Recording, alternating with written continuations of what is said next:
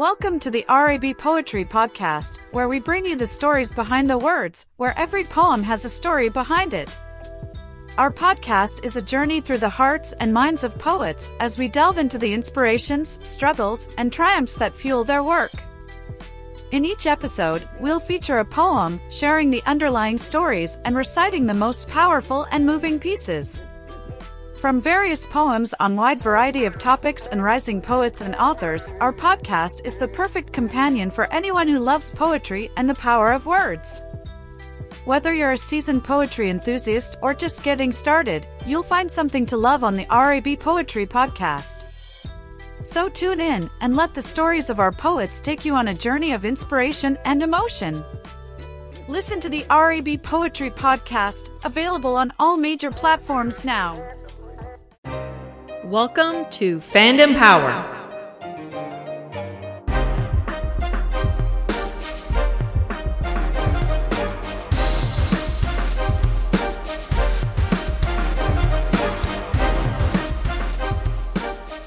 What is up, everybody? It's Wes here, back with Fandom Power, and of course, this is our second go at the Book of Boba Fett. So it's our little review show here that we like to call the Book of Boba Fandom. Once again, I'm joined here in the Saw Cave with my good friend and recording partner, Andy. Yo. And joining us remotely all the way out in Halifax, as always. Nice to have you along, Hank McLaughlin. Woo! What's up, fellas? What's up, world? I'm great. I am so good. And this episode has just, I love the shirt, by the way. That's great. Thank you. Man, this was good. I feel like it's almost funny that it seemed to address problems that people had last episode in real time. We talked about that last week. It's a weird thing. Like people, the impatience level of people is crazy. Because it literally was like kicked off all these things that people couldn't. Are we going to bring up how plants actually grow in the desert again? Oh man, in a galaxy, plants do grow in the desert, there, folks. Yes. Yeah, in a galaxy where Minox and Hoojibs feed off energy, right? Trees in the desert is a no-go. What's a Hoojib? Right, we're gonna get there. Of course, we're going to talk about Hoojibs tonight because they've made their first on-screen canonical appearance. Not their first canonical appearance, first on-screen appearance. Yeah, live action. If you will. I spent, I think, nearly an hour. I'm like, Hoojibs! Oh yeah, man, that was awesome. There's quite a few of those here. In fact, that might actually be the deepest cut this week. But there are a few. There's a lot of cuts. In fact, so this week, you know what? Let's get right into it because there is a lot to cover this week. We're like almost, 10 minutes longer? Probably, yeah. Yeah, I'm just going to kick off. I want to just throw out some of my opening impressions because we'd like to do that each time we do one of these review series. So initial impressions. I just want to say this might be, like, of all the space Western stuff we've ever been given. So, I mean, Star Trek, which was what billed as Wagon Train in the Stars. And then we got Firefly, and of course, Star Wars, heavily influenced by Westerns. This episode 2, might just be the most space Western-y Western ever. It's a contender. It is a contender. Oh, man. Yeah, it's serious. But the biggest difference, and I mean, this should come as no shock. We've been gushing over this since The Mandalorian. I just want to say very succinctly that this episode of Boba Fett does more for Indigenous people than I think every Hollywood Western combined. Yep. And I love it. It's about time that we take a hard look at sort of racial stereotypes and we break them. So I am super pleased about this one. All right, it's the Book of Boba Fett. It's chapter 2. This one is called The Tribes of Tatooine. It debuted on Disney Plus Wednesday, January 5th, 2022.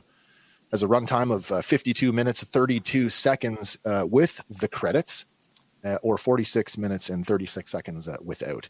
Again, there is no post-credit scene, but there is a lot of awesome post-credit artwork, which we've actually included tonight. Again, this one written by Jon Favreau, directed by Steph Green. Now, Steph Green has just 2 film credits, but she's directed on several TV shows, including American Gothic, Billions, Bates Motel, Luke Cage, The Man in High Castle, and Watchmen. Nice. All right. That Watchmen series, that was a good series. I haven't watched it yet, so I mean, there's a lot of things that I need to watch. Though. Yes, you do need to watch that one. Well, I'm pretty behind on something. Man in the High Castle is no joke either. Right? That's also on my list. Yeah. One thing at a time, though. Yes. Okay. So let's get right to it. Let me just queue up our first one here.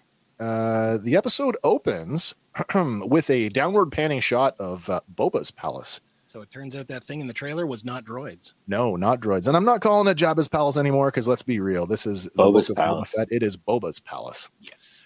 Opening with a downward panning shot of Boba's palace. On the road leading up to the main gate, we can see 2 people approaching on foot. And as the camera zooms down on them, we can see that it's Fennec Shand and her prisoner from last week's street fight. Kind of reminiscent of Leia walking the Wookiee in. Very much like that. In the courtroom, Boba interrogates the assassin as the 2 Gamorrean guards look on. And with absolute defiance, the assassin refuses to answer who sent him. So Boba threatens to remove his head. One of the Gamorrean guards approaches and holds his blade to the prisoner's throat as the interrogation continues, asking, what do we know of the prisoner? 8D8, Matt Berry, again, coming in here, expounds that he's a member of the Order of the Night Wind. It is a group of assassins for hire, and that the Order's reputation is legendary, and there is no way that this prisoner will talk. Now, Fennec remarks that they're overpriced, and you're just paying for the name. I love that line. They're just people in hoods. Looking at you, Foot Clan. And the assassin utters an insult in Huttese and then leans forward onto the Gamorrean's blade. Ichuta. Yeah. Which we've heard before, which basically translates into something like your scum or your slime or something. Mm-hmm. When 8D8 reasserts that there is no way that this prisoner will talk because the Order fears no man, Fennec retorts, fine. Perhaps he fears the Rancor. And at that, the man flashes a look of terror towards his captors. But it's too late as Fennec triggers the trap door and the man falls to the pit below. His look of terror must have been juxtaposed against my look of glee. I stood up at this point because I thought we were getting Moochie. Oh, you know what? I swear to God, I was in the bathroom and I was like, Moochie. That is, I'm going to talk about that here in a couple seconds, but we're going to bring up Moochie here again in a second. Yeah, yeah. But yes, I felt you exactly the same way on that one. Okay, as the plinth slides forward, both Bennick and Phoba. There you go. Bennick and Phoba look down at the man through the observation gate. And slowly, another gate in the pit begins to lift open. And with the certainty that his life is about to end, the man starts yelling up to Boba, "It was the mayor! The mayor sent me!" But the joke's on him, because when the gate fully opens, there is no Rancor to be found, just a tiny mouse or a rat. And we can talk about that for a second, because one, this could be just a callback to Return of the Jedi. We did see rats. They have appeared canonically before. There were rats actually. I'm going to bring this image up again. Not that one, the gate that lets to get out of the pit. In Return of the Jedi, that's actually the same gate that we saw a bunch of rats clamoring on back in Return of the Jedi. It's a lot brighter this time, though. Yes. So, well, I mean, I assume that's just a practical thing for the set building purposes. Quite. I mean, I could be wrong, but that's kind of where I think it is. Or there's multiple doors. But as you said, Hank, where the heck is Moochie? I mean, go back to that episode of the Bad Batch, when the Batch had to bring Moochie in, and they finally do. There's a whole sequence at the very end when Bib Fortuna shows up, and the affection, the genuine affection that he displays towards Moochie. I thought for sure that Moochie would have been kept around after Jabba's demise, but apparently that is not the case. Yeah, this kind of pokes a hole in the breeding pair theory. Well, the breeding pair thing. Well, that went out as soon as, and I forget the name of the other one. Patessa. When that one. Sorry, one more time. Patessa. Yeah. Yes, when Patessa was killed by Luke, I mean, your breeding program kind of went out the window. But I just thought Moochie would have been just your default replacement. Yeah, because like, where is Bib going to store another Rancor? Yeah, well, I mean, exactly. She does say menagerie, right? So when I think of menagerie, I think of like zoo. Right. And maybe that's just the active pit that perhaps there's stables that I haven't given up on Moochie yet. No. Well, I mean, the trailer and the marketing information has showed us that Slave One is still to be found, and I'm not 100% convinced that the scene in the marketing that we see is not another entrance into the other side of the temple. It kind of looks like it is. Maybe it's not. It's quite possible. You look back at like the Roman Colosseum, and underneath the Colosseum floor, there's like multiple stables for lions and whatnot. I think if we take a look at the palace again, and we already know contextually sort of the size of the room that the Bacta pod is in, and we can infer that main building is so much larger, and yet we see virtually none of it. Yeah, the throne room is just not that big. The place for me. The people, like imagine the bounty hunters that come and go, and the traders and all the spice dealers, the ne'er-do-wells. He's got to have his own spaceport, like right there. Yeah, I would think so. Yeah, and so when you're a crime lord who is galaxy renowned, you are not having your guests stop at Anchorhead and take a speeder. You're going to be able to service them locally or nothing, because it would be way too risky for a high level crime boss to do that. You would think. Yeah, he's probably got vast underground parking. Can you validate my parking, please? All right, so we get a shot of the title card. It is the Book of Boba Fett, The Tribes of Tatooine. And then we go to that flying overhead shot. Now, I didn't use the full shot because we essentially saw it last week, but I did get a shot of the street view here, which was kind of nice because they really, really went out of their way to populate the streets. And I just thought, wow, that's awesome on a television budget. Yeah. A bustling little center. Yeah. It's a beautiful flying overhead shot of the city, pulling back to reveal the crater shot that we saw back in the marketing material from trailer 1. The city streets are bustling with open air markets, and we can see what is almost certainly a blue X-34 land speeder driving down one of the streets.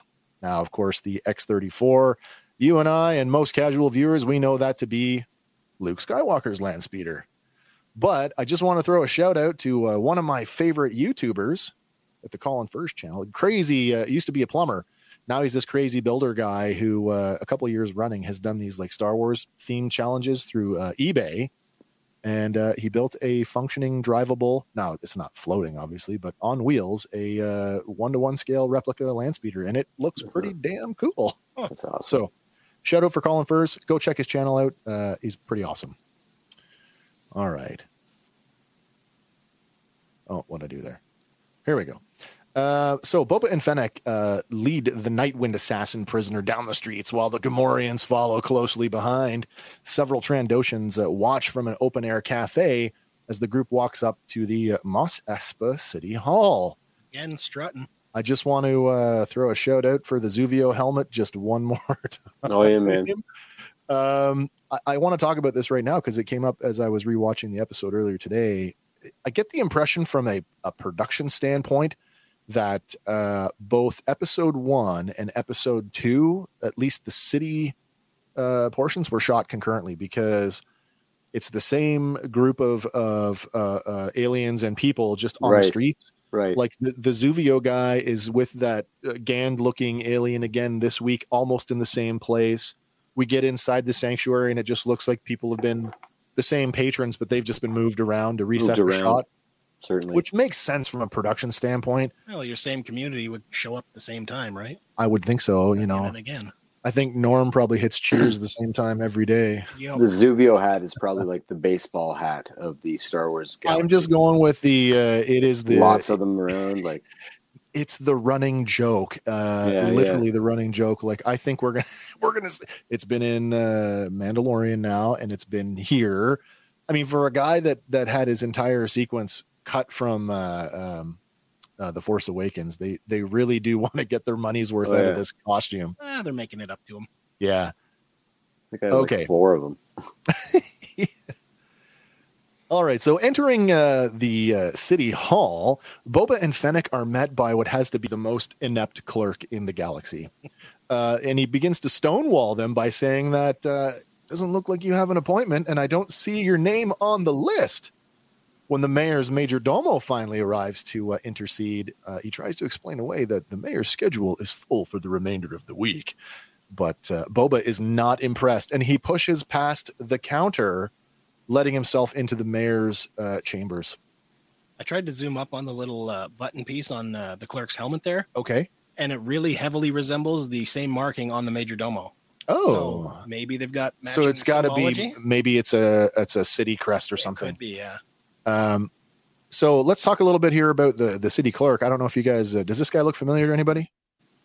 Possibly. Okay. So, the actor's name is Galen Howard. And if you think you've seen him before, it's probably because you have, because he has a very long list of television credits. And basically he's like, the almost famous, the guy that, the forgettable guy that you see him and you go, oh, that's him. But, you may recognize him as as a TV character Tommy Boyle from Brooklyn Nine-Nine, or the infamous donut shop guy from the Justin Timberlake video for Can't Stop the Feeling. Oh, wow. Oh, wow. All right. So as Boba and Fennec burst into the office, the major domo tries to apologize for the intrusion, while the mayor asks, who is this who enters unannounced?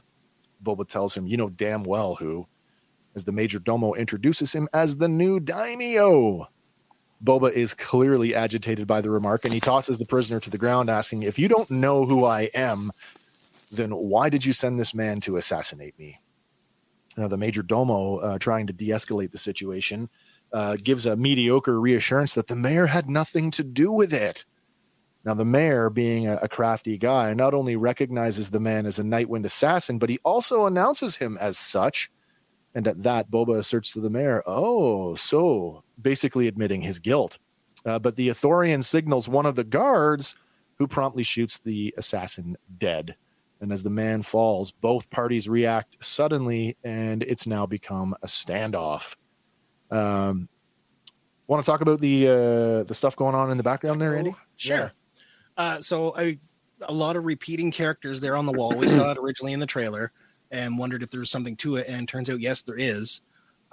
It may not be word for word, but a lot of the characters match up with a font created for Oga's Cantina down at the Galaxy's Edge. So another theme park reference. Yeah.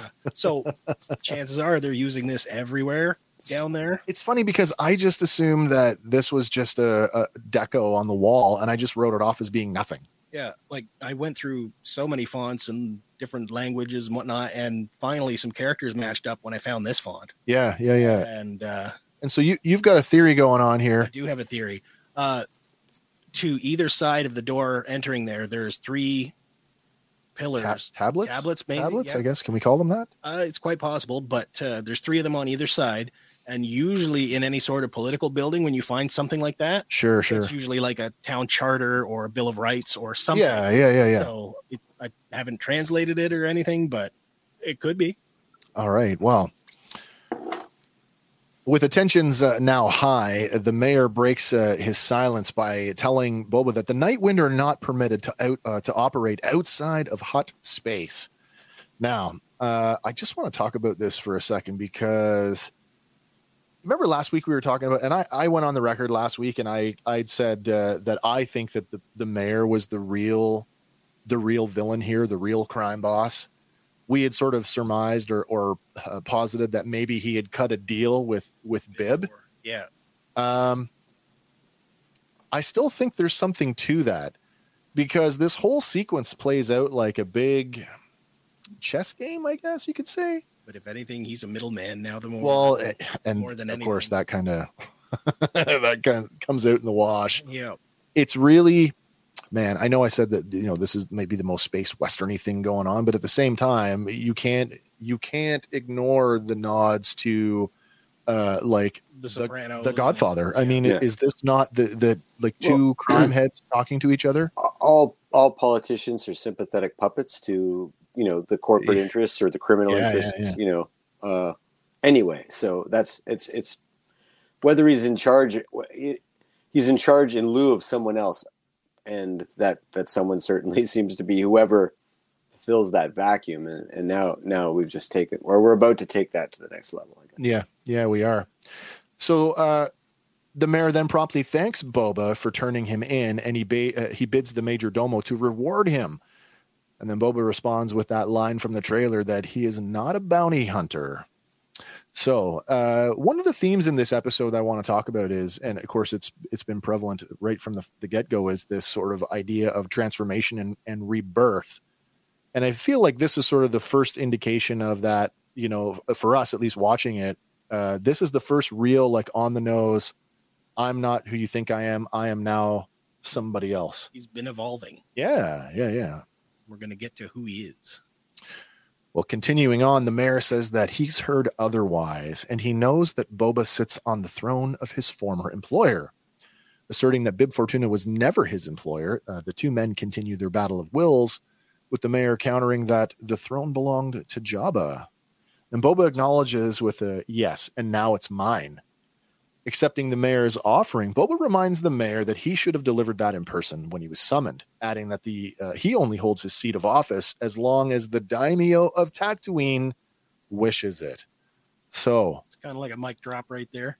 I mean, Jabba was this, like, we assumed that he was this big crime boss, but like, did anybody really think that he was in charge or basically ran the entire planet? Maybe the city, but not the planet. Well, that's what I thought too. I'm like, okay, you're just kind of a major somebody, in the immediacy of where you live. But now I have to recontextualize immediacy to mean an entire planet. Yeah. All right. They are in Hutt space. Is Tatooine part of Hutt space? I thought it was. No, because the mayor just said they're not. The mayor just said that the Nightwind are not allowed to operate outside of, and then shot the guy. Which, by the way, going back to that whole, like, two crime heads of crime families talking, is that not the best way to solve a problem and still maintain your innocence? Like, right, even yeah, if he did, even if the mayor did, coming out of that guy, right? Even if the mayor did order the hit, well, suddenly he's just an upstanding citizen who exercised the power of his office. Yep. All right. Turning to leave, the mayor plays one final card by telling Boba that he should ask himself who really sent the night wind, because as Boba had said, the mayor serves at his pleasure. Boba shoots back that he's no fool, and those who thought as much of him are now dead. The mayor finishes by telling Boba that running a family is much more complicated than bounty hunting, and he should go to the sanctuary just to see what he means. We talked a little bit about that today, sort of on our social media, about what do you think is easier, bounty hunting or being a crime lord? Well, they both have their difficulties, but one kind of leans way more into the harder section. I said, as a bounty hunter, from my previous days in the military, there's this expression, one man, one kit. I feel like bounty hunting is kind of like that. You're responsible for yourself and the thing that you're going after. But to be a crime lord, I mean, imagine trying to juggle your seat knowing that everybody below you is vying to be you. Yep, get rid of you. Yeah. All right, where are we at here? Here we go. Back to the sanctuary. As Boba and Fennec walk into the sanctuary, one of the Twi'lek attendants alerts Madame Garsa of the new arrivals. Looking tense, Garsa quickly attends to Boba and Fennec, pretending like nothing is wrong. She offers to get them a table, but Boba isn't interested. Getting right to the matter, he simply asks her, "What's going on here?" She tries to deflect the question by asking in what respect. And when he tells her that the mayor said that he should come here because there's something he should know, Garsa drops her charade and tells him that a pair of Hutt twins have come to lay claim to their late cousin's former holdings. well aware of who the twins are, Boba asserts that they're too interested in the debauchery of Hutta to bother with any ambitions on Tatooine. That's our first reference to, the mayor had said Hutt space, but that's a first reference to the planet itself. Interesting little point here, and maybe it's just a colloquialism that I never really understood, was he calls it Hutta in this scene, but then later on he uses the full name of the planet, Nal Hutta, later on. Mm-hmm. I don't know. He might have flubbed the line. He also name drops Mustafar when he tells her she's sweating. Yeah. Sweating like a drops. Yeah, sweating like a Gumta on Mustafar. Anybody pull up what a Gumta was? No. No, neither did I. No, it's a no reference. I couldn't find one. Okay, fair enough. All right. So as the Twi'lek and the would-be crime lord stand face to face, their attention is diverted by the approaching sound of a steady rhythmic drum beat from outside, and the room goes silent. And Boba, along with his entourage, they go outside to see what the commotion is. And man, what an interesting treat we get this week. Oh. As the drumming grows louder, Boba beckons Fennec to watch his back. Slowly, an enormous litter bearing 2 Hutts emerges from around the corner. Now, I tried to count. It's somewhere around the neighborhood of 12 people carrying that litter. And did you guys notice how hard they were struggling? Yeah, they kept staggering and stuff during the whole scene. Yeah, they played that one so nicely. I really, really liked it. Well, not only that, the physical look of the whole thing, where it's like bowing in the middle. Oh, absolutely. Do you want to stay with that for a second and talk about sort of the look of the scene overall? Imposing. Yeah, so I've got a couple things here I want to bring up. One is I want to talk about the animation models for the Hutts themselves, because more than a lot of the other things in the episode this week, this one seems to be the big fan outrage is how they look. And some people think they look great, while other people think they look pretty terrible. Where do you guys sit on that? They look like Hutts. They look great to me. They absolutely look fantastic. I couldn't be happier. Like, it's a TV show, and I'm also aware that there were years where we didn't get anything but words in a novel. Yep. And I'm just anything like this extension of that. The people that are putting this together are trying their guts out. Oh my gosh, yes. We know as super fans, we call ourselves super fans. I didn't know about the tattoo. Yeah. Damn it. But we know that it costs $500,000 to make Jabba or something like that. And that practically, that's an impossible thing to pull off practically. Especially, so you know what that also tells me? That it's not a one-off. I don't think it's a one-off either. Right. And that it's going to be a lot easier to do 2 Hutts, maybe 50 Hutts, maybe a planet of Hutts. I want to use the Clone Wars as a point of reference. Every season of the Clone Wars used the same basic animation assets, and each season got successively better at texture mapping and a lot of just the techniques of how to animate these things. But at the bare bones, the wireframe modeling and the basic asset is the same asset from season 1 right through to, where the clones are concerned, right up through and including the Bad Batch. Yeah, they better lighting models, better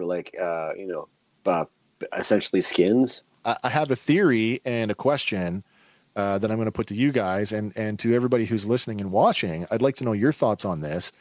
Think back to the first time. Remember when Star Wars came back to theaters in the 90s, back in 97, 96, 97? 97. Remember this? Okay, so we're talking special edition here, and they finally went back and they pulled out that deleted scene of Han Solo with Jabba the Hutt. Yes. And so they throw this, by today's standards, horrific looking Jabba model. And then just 1 year later, we get a female Hutt. We get Gardulla in The Phantom Menace. And now, mind you, the animation model for Jabba looks a whole lot better than it did just a year previously. But those assets are probably still kicking around at ILM somewhere. And so I just think about this for a second. Do you think that the folks over at ILM went into the vault and dug up those old animation models? Because you got a male and you got a female and just redid them? Maybe. I mean, at least the base point to jump off of. It's super possible. It's it's hard to tell. I mean, I went and looked at those scenes, and I'd like to see a side by side. Well, and I should have, and I didn't for this one, but we'll do that later on in the week up on our socials. We'll put up the animation models for the original special edition Jabba and Gardula, and then you guys can have your say and tell us what you think. I had less of a problem, and by less I mean zero problem with CGI Hutts, and by more I mean a very 1 out of 50 problem with CGI Trandoshans. So, there is a fine line where I want to see some things practical, but I also know that I want to see 1,000 hours of Star Wars on TV. And I'm not going to get that if we blow our whole budget on the first 2 episodes. Yes. No, you're absolutely right. We got to bide our time here. True enough. All right, so the Hutt twins, both of whom are nearly as slovenly as Jabba, they pull up short of the sanctuary, and the male sibling begins to speak, telling Boba that they have business to discuss. Boba fearlessly tells him that this is my territory, but the male Hutt retorts that it's Jabba's territory. In Huttese, too. Yes, in Huttese. Tells him in Huttese. The drummer steps forward, and he produces what we basically understand to be a holographic contract. So, want to talk about the contract for a bit? Sure. Yeah. I know both of you, I mean, it was just too much for me to try and dial in on. It proved both to be of too you much guys, for me too. I was going to say, both of you guys took a crack at trying to translate it. And I know, unless I said earlier, geez, maybe I should fire up my projector and blow it up to 100 inches and see if it's even possible to read it. But I got nothing on that. The best I can tell, it's written in Aurebesh. I agree with that. I think, most basically speaking, yes, absolutely. I'll take you one step further, and because I was able to get a few letters here and there, and a couple of reoccurring words, I'd like to go out on a limb and say it's Aurebesh, and it's phonetically Huttese, and that's why it appears to be gibberish. I would absolutely buy that. It's a lot of the Jabba's speech conventions, if you will, like R's and K's jammed together and stuff like that. Yep. Yeah. Well, Boba refutes the document. He claims that I don't care what it says. This is Mos Espa, and I am Daimyo. So the male. Sorry, I'll get to that in a second. There's a couple things going on here. We talked about this offline, but I want to talk about it sort of here in the context of the show. The contract. There's really, at this point, there's only one organization that could have drafted that contract, and I'm going out here and I'm going to put it down. It's got to be the Hutt Council. Do we agree on that? I would think so. Yeah. I mean, we're skirting really, really close to Crimson Dawn, and the thing we don't know is we know how powerful they were during the reign of the Empire because of comics. We don't know how powerful they are now, and how tight the Republic are in terms of criminal. Certainly, there seems to be, there's a fair amount of criminal activity that gets overlooked. Seems to be going around, right? It seems to be a little bit unchecked in the Outer Rim. And even Cara Dune, I think, mentions that they're not as good at policing the Outer Rim as the Empire was. Well, even that the line about you want to go down, you want to travel into the core and tell them about it, right? Right, because everybody's outlaws at the end of the day. Exactly. So. Yeah. I don't know where I was going. I'm sorry. That's okay. I'm going to come back around to the contract here. There was a point there. I mean, for those of you who aren't in the know, during the Clone Wars, right around the siege, the time of the siege of Mandalore, we had this uber criminal organization get formed under Maul, and that was the Shadow Collective, where he had collectively put together. Basically, he was building his army to take Mandalore, which included the Pike Syndicate, who we're going to see again later on in this episode. The Black Sun, and who else was in it? And also at one point the Hutts. Yeah. Right. They had co-opted the Hutts into that as well. But then at the end of the whole thing broke up, and the Hutts just kind of went independent again. So Yeah, say, Hank, we don't really have a canon explanation for the aftermath of that. Yeah, we don't. Like, especially we don't have much information. We have a few comics that are canon, but we don't have much information on the fallout of Maul's death.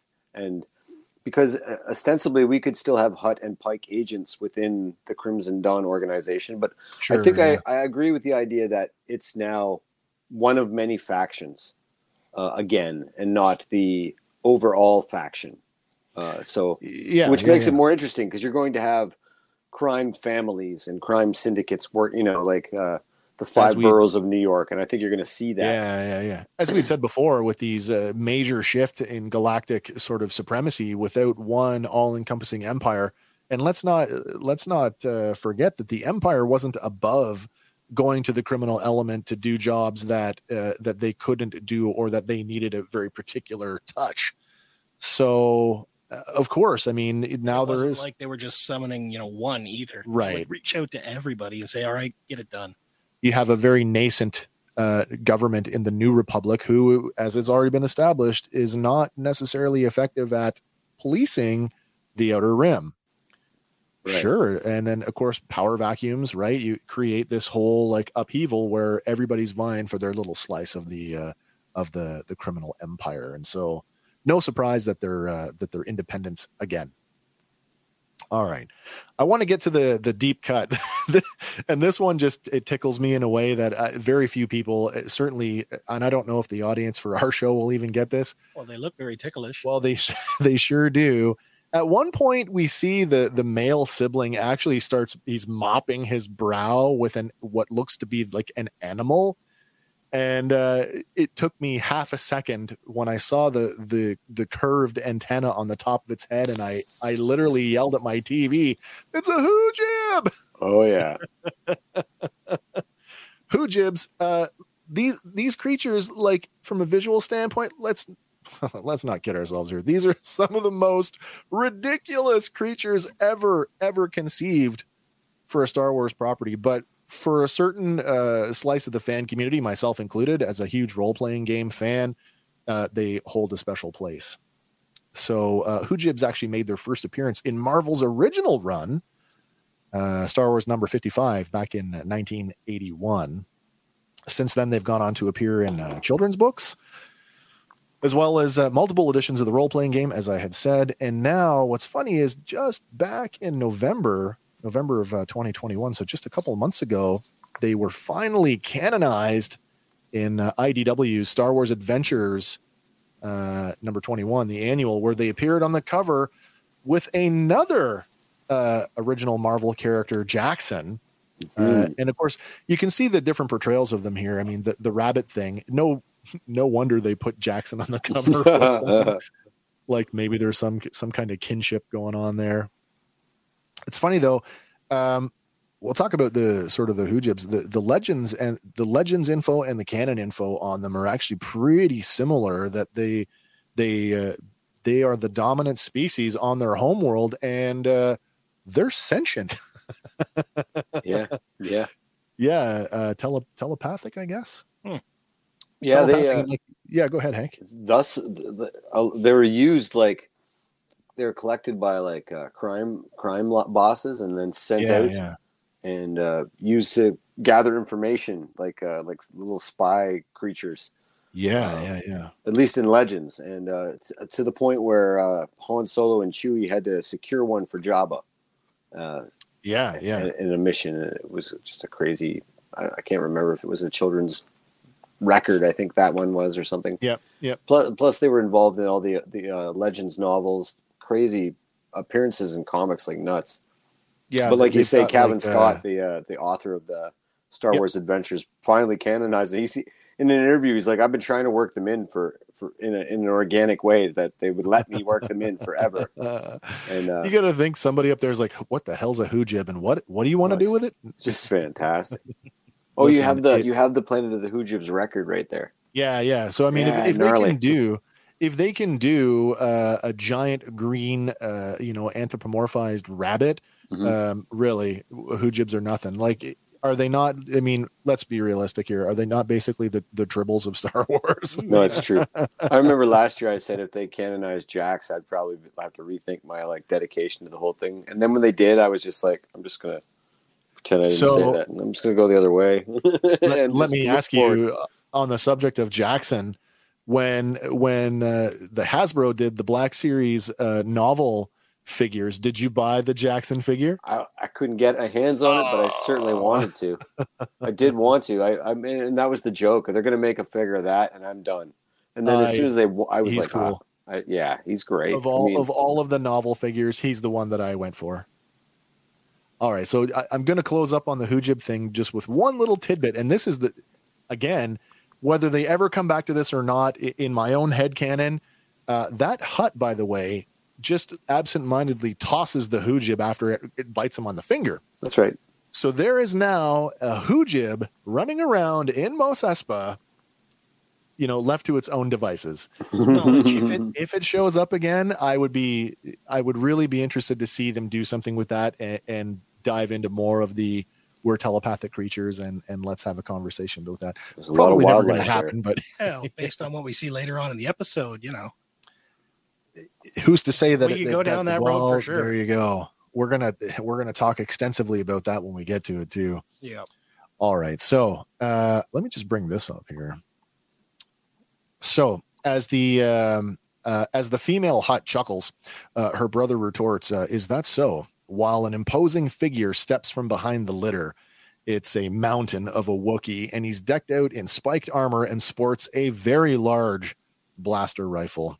Now, Boba remarks, "Well, you can bring as many gladiators as you wish, but these are not the death pits of Dur, and I am not a sleeping Trandoshan guard." Holy cow. All right, so let's get into this here. This is a new, relatively new canon character who just showed up in the Vader comic books. Yeah, his name 2015 or so. 2015. So newish. Yeah. And it took me a while to figure out. Now I don't know how you pronounce this. Black Chrysantin. There you go. Chrysantin. Yeah. Chrysantin. Chrysantin is how I've heard it pronounced. Chrysantin. Chrysantin. Black Chrysantin. Okay. Wookiee Bounty Hunter first appeared in Darth Vader #1 in 2015. Turns out that Boba Fett and Black Chrysantin actually know each other.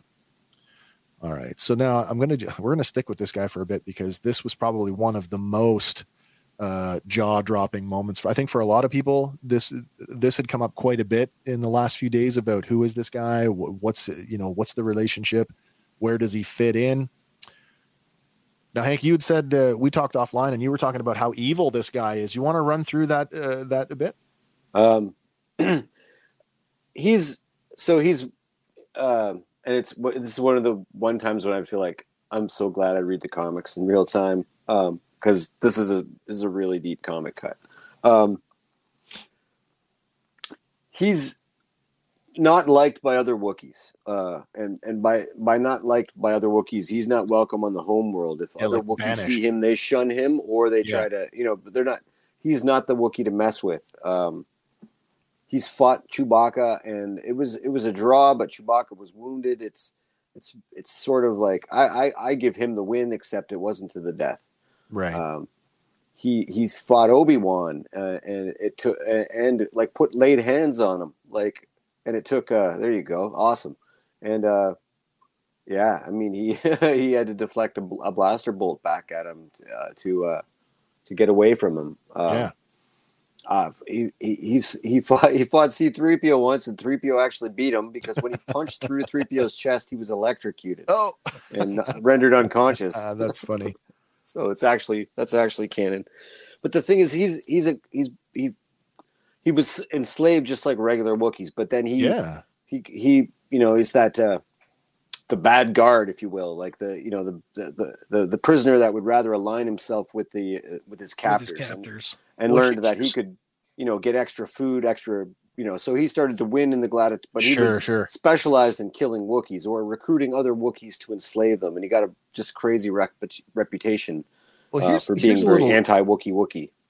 A little tidbit, right? I mean, talking about we already know that Wookiees and Trandoshans societally do not really care for each other. I mean, Trandoshans, we know Robert Rodriguez's character, Doc Strassi, presented Boba with a Wookiee pelt last week, which was very upsetting for a lot of people.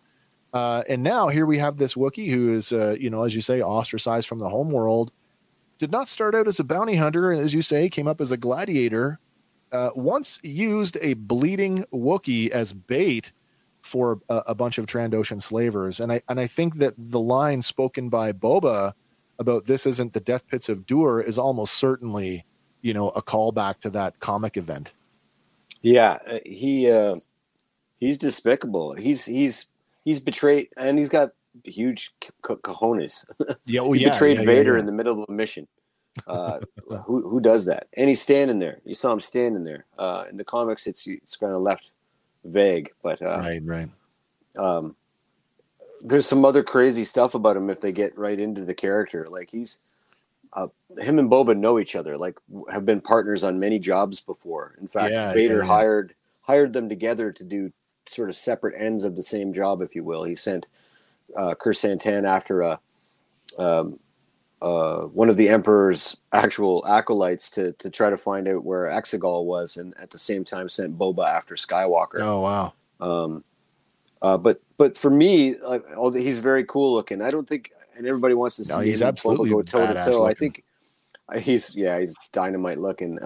I think what you're going to see is Boba recruit him to his side. He certainly has no loyalty to Hutts or to the Empire or to the Republic, or he'll go where the coin is. And if Boba's got the coin, and what we do see is, and we're reminded of in a few scenes, is that his palace is starkly empty. So I would not be surprised if we added, a menagerie, if you will, of crazy characters. And for me, there's another comic book character that this puts us adjacent to so heavily, and is such a cool, cool character, and that's Dr. Aphra. Dr. Aphra, and right? Her two droids, and then it actually, there's so many periphery things that we could get into there. Stana Saros, the wife of Han Solo, if you will. There's so many cool things that could happen here, but mostly Dr. Aphra is the thing that I'm super excited about in live action, because they're longtime partners with this character. And a really well written character. Very, very cool strong female lead, and the closest thing that Star Wars has to Indiana Jones, but just amoral as you wouldn't just awful, awful, just amoral. Well, there's a big coincidence here. Last week we talked about, and I had said I thought that last week's episode, that episode 1 might have been doing something to set up the spinoff Obi-Wan, the Obi-Wan show. That's right. Is it not? I want to touch a little bit more on that aspect, because Black Krrsantan is instrumental. Like, he is directly. Last week we talked about the water tax. Yes. Well, lo and behold, if Black Krrsantan isn't directly tied to that. I mean, when, as you say, when Obi-Wan was in exile and the Nikto, the bikers or Jabba's goons, were running around collecting water from everyone, Obi-Wan was protecting the Lars homestead from the water tax. That's and right. So, as you say, Obi-Wan was basically using them to stay in shape. He was like beating them barehanded. Yeah. Right. So then when Jabba catches wind that they can't collect the water tax from this one farm, who does he hire? Yep. Well, he hires Black Krrsantan, and Obi-Wan's forced to draw his lightsaber, and that's how we end up getting this crazy, where is it here? The wound over his eye. Yep. So, I mean, 2 weeks in a row, I don't think that's, everything that we've seen, we've said it before, nothing in Star Wars is not intentional. It's always intentional. Right. So I'm banking that we're going to see him. We're going to see some version of probably this comic panel in the Obi-Wan series. Quite possible. I'm banking on it. Now, did I read something proper where this particular Wookiee has had his fists enhanced with like metal or something embedded in them just to make him hit that much? Hit harder. Think brass knuckles, implants, if you will, like cybernetic. But so what I did note that as they were panning across his crazy mountainous form there, he was wearing external spiked, right, like gauntlets that just covered his knuckles in the live action version. So whether they've just taken that and ran with it, or whether it's a lot easier to show like a pair of gloves that have spikes on them than to go into all this backstory about. By the way, he's got the cybernetic brass knuckles under his hand fur. Right. So it might just be easier for visual purposes, for real quick, just to have it. Sure. You can see it. And the first time he hits somebody with it, let's see if we can dent them. Right. Yeah. All right. Well, I mean, that was a huge thrill for me, and I knew nothing about the character prior to this week. So, and a crazy reminder about all the plethora, the veritable cornucopia, if you will, of bounty hunters that are out there. We're going to get a landslide still. I'm guaranteeing we're going to get the crazy versions of Dengar and Bosk. Well, there you go. I guarantee it. All right. Well, let's get back on track here for a second. Okay. Boba reasserts that this is his territory, and he tells the Hutts, go back to Nal Hutta. And speaking quietly from behind her fan, the female Hutt murmurs something to her brother, who then informs Boba that you've offended my sister, and she thinks we should kill you. Now, when the Wookiee tightens his grip on his rifle, Fennec senses the rising tension, and she cocks her rifle in return. Boba makes one final play by telling the twins that after the death of their cousin Jabba, Bib Fortuna usurped his territory, and he in turn killed him. And with that, all of Jabba's former holdings now belong to him. And if they want it, they will have to kill him for it. Now, the two Hutts, they confer quietly as the crowd looks on. And when the Hutts turn their attention back to Boba, they relent, saying that bloodshed is bad for business, and this can be dealt with later. With a warning of sleep lightly, bounty hunter, the Hutts and their mercenary Wookiee depart. As the Hutts turn to leave, Black Chrysanthemum lets out a guttural growl as he stares down Boba Fett one last time before stepping off. Fennec joins Boba at his side, remarking that they're Hutts, and they would need permission to kill them. Optimistically, Boba says, well, maybe it's settled. But when Fennec asks him if he really thinks that, he says, no. Again, bringing into question right back to the contract. Who wrote the contract, and who do we have to ask permission from? Yep. So I'm thinking it's the Hutt Council. I'd be surprised if it's one of the other criminal organizations. But as you say, we are so close to Crimson Dawn that, and I mean, people are, I think at this point are kind of, I don't want to say expecting it, but there is some heavy anticipation that we might get that Kira cameo. Right. And then that puts us, Han Solo adjacent, and if Boba has an arch enemy, well, there you go, right? So yeah. But he's not a bounty hunter anymore, so maybe they can work something out. Possibly, maybe. All right. I mean, yeah. Back at the palace, Boba lays in his Bacta-pod. His eyelids twitch, and we know that the dreams are back. Now back at the Tusken camp, a newly freed Boba Fett learns his way around a gaffi stick as the warrior woman trains him. Now, the woman's lesson is harsh, and her corrections are even more so.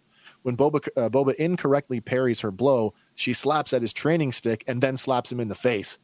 Boba seethes with anger, but he steadies himself. Now, she shows him the proper way to hold the gaffi stick, but Boba balks that he is holding it that way. Squaring off again, the lesson continues, only this time she disarms him, sending his training stick several feet away. Gathering his weapon and some humility, Boba sincerely asks her to show me. As the day moves on and the suns begin to set, the gaffi lessons continue, and Boba is finally starting to catch on. Using the grip that the woman showed him, he manages to hold his own. Several children and their massives sit nearby and watch. By the way, where did all the massives come from? It seemed like they only had one or two last week. Last week they had one. This week it seems that they've kind of got whatever the plot tells them they need. Yeah, maybe they already. Tribe seems bigger this week too. It does seem bigger. Well, Tribe seems conveniently bigger sometimes, and then other times, not so much. Well, they don't just sit around all day; they're out gathering stuff. So that's another thing, and I guess we can talk about that right now. Is there's a couple of just mundane shots we see. What are they farming? I guess it's irrelevant. The most important part is that we actually see Tusken life. What is Tusken life other than raiding, pillaging, killing? No, these guys are these people are farming. whatever it is that they're farming. So, there is an established society. And as we said before, everybody's got a job. Yeah, exactly. We both like it. All right. Suddenly, a wart erupts from the sand and interrupts the training. As the creature frantically tries to hop away, a Tusken shoots it with his cycler rifle, and the children and their mastiffs tear off to retrieve the carcass. And of course, the wart, it's the creature that we saw back in Return of the Jedi, the spiky creature that basically licked the fly off the ground. Mm-hmm. Yeah. Now, do we think they were actively hunting this thing though? Because no, I think their little. I think it looked like it slipped out of a trap to me. Is it that, or is it, as we're raking the ground farming, did we accidentally disturb it and now it's making a run for it? Or is this, or they were raking the ground specifically to set it off? I don't know, but I will say this. The wart, although it usually eats insects and rodents, it has a venomous bite. And the bite, the venom is actually strong enough to kill a bantha. So no wonder they shot and killed it. Yeah, right. At first I thought, are they getting it for food? But they're probably getting it to protect their mounts. True. Yeah. All right. Suddenly a roaring noise sounding remarkably like a crate dragon bellows from across the valley floor. And we see a very long cylindrical shape rolling across the sand. The warrior woman beckons the children to get off the dune, and they quickly rush back to the relative safety of the camp. Many of the adults arm themselves with rifles, and they take up firing positions along the dune. Blaster bolts whiz past Boba's head, and we know that it's not a crate dragon. One of the bolts strikes a bantha, while another takes down one of the Tuskens. It's a speeder train, and it's moving fast. As chaos erupts around them, Boba grabs two of the children and ushers them behind the dead bantha. Peering out from behind the bantha corpse, Boba spots their assailants, and it's members of the Pike Syndicate. And they're shooting indiscriminately. For a few seconds, it's sheer chaos, and several more Tuskens are killed. This is about the third time I stood up. The Pikes. Excuse me. I should have just stood up the whole episode because I kept going. Black Santan, I stood up. Yeah. Putz, I stood up. Yeah. Oh, Pikes, I stood up. Who James, I stood up. I'm probably the only one who really did that. Watching the sequence straight through, it's just a couple of seconds. Like, it's, when I say chaos, it really is, because it takes all of 5-6 seconds, 10 seconds for that train to pass, and the amount of destruction that's caused. Those riflemen on the train are great shots too. Those are serious. Well, I was going to say that these guys, the marksmanship from the Pikes apparently is really, really good. Serious. The analogy to I'm going to go back to the Western analogy again. Can you imagine, like, this? Is this not the? You can call it the train or the mail wagon. The term riding shotgun. How it comes from the guy sitting up on the on the seat, who basically, when you're in Indian country, you shoot anything that's not you, and that's exactly what they did. Mm-hmm. Anyway, I thought it was an interesting analogy. Oh yeah. Okay, so and then just like that, the shooting stops, and there's nothing left but to tend to the wounded and gather the dead. So later that night, the tribe gather to cremate their fallen. It's a somber occasion, and Boba does not appear to be unaffected by the events of the day. Stepping away from the fire to collect his thoughts, Boba spots a group of speeder bikes passing by in the distance. With a renewed sense of motivation, Boba approaches the chief with a plan to stop the train. Well, the chief tells him, "You can't stop the train." But Boba tells him that he needs a rifle and his stick, and that he'll be back by the morning. Then we get one of the most, we get this really awesome callback. With his cycler rifle in hand and his gaffy stick slung across his back, Boba walks out into the night. Coming upon a dimly lit building, Boba pauses for a moment before carrying towards it. Now, we got to talk about this building here for a second, because this is a major this is a major callback. This is the fabled Tosche Station. Amazing. This is where you got to go when you want some power converters. Mm-hmm. All right, so for those of you not friends, absolutely, Tosche Station, cut from all of the original film, It did get thrown into some of the Blu-ray specials, so you did get to see some of it, but here it is in all of its glory. So the building is actually a mosque, and it's actually known as Sidi Jamur, and it's located on the island of Jerba, which is obviously in Tunisia, where the rest of the film was filmed. But this is the fabled sequence where Luke, basically in the novelization and in the radio play, Luke witnesses the battle between Vader's Star Destroyer and Leia's Tantive 4. Mm-hmm. That's why the macro binoculars, he basically runs inside the station and tells his friends, hey, I just seen the thing. And they do they tease him. Oh yeah, always with your head in the stars, blah, blah, blah. They don't believe him. Yeah. But then Biggs, his friend Biggs Darklighter, who you don't meet until later on in the movie when Luke joins the rebellion. Yeah. This sequence is Biggs telling Luke, this is it. This is goodbye for real. I've jumped ship and I've joined up with the rebellion. Which is really eclectic. Yeah, which is really sad and unfortunate that we didn't get that organically in the movie, because it just adds so much. Mm-hmm. By the time you get to the third act of A New Hope, and it'll be just like Bullseye and Womp Rats back home. Like, wait a minute, these guys know each other? Yeah. All right. Anyway, it's a cool building. We've never got to see it in this kind of detail before, so I'm glad that it's made its on-screen appearance. All right. Inside the station, the Nikto bikers from last week carouse the bar and they intimidate the locals. Andy, you noticed this week there's it looks like some kind of arcade game that they're playing there. And it's a possible nod to a couple things.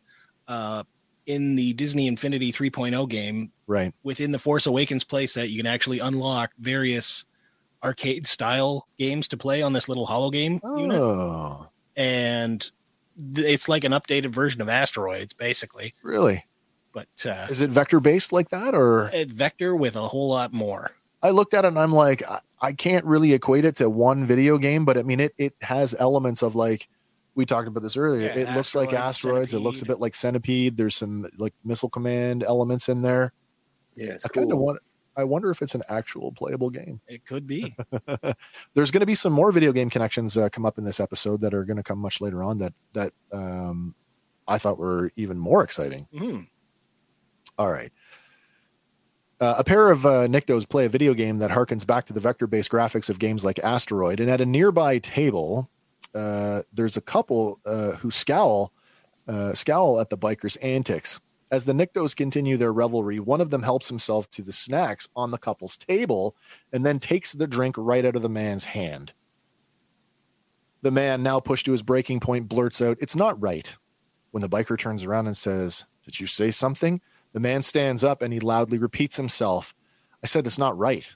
The room gets quiet for a moment, and not impressed, the biker throws the man up against the wall and begins to beat him with a shock stick. Now, the woman gets up to try and help, but another gang member holds her in her seat. All right. So we were talking a little bit before about that scene in the radio play, and that's in the novelization about Luke seeing the battle with his macro binoculars. Well, here it is. This is another cut scene where they basically make fun of him, and they don't get it, because by the time they come out, he gets them to go up on the roof. The ships have already passed, and they can't see them anymore. But what's really cool is these two people, these are a throwback to A New Hope. These are Luke's childhood friends, Cammy and Fixer. All right, so Fixer, his real name is, his character's name is Lays is another one I'm going to mess up. Lane Lenozner is a friend of Luke, and he's actually married to Cammy. So back in 1977, he was played by actor Anthony Forrest, who also played the stormtrooper that Ben used the Jedi mind trick on. Nice. You don't need to see his identification.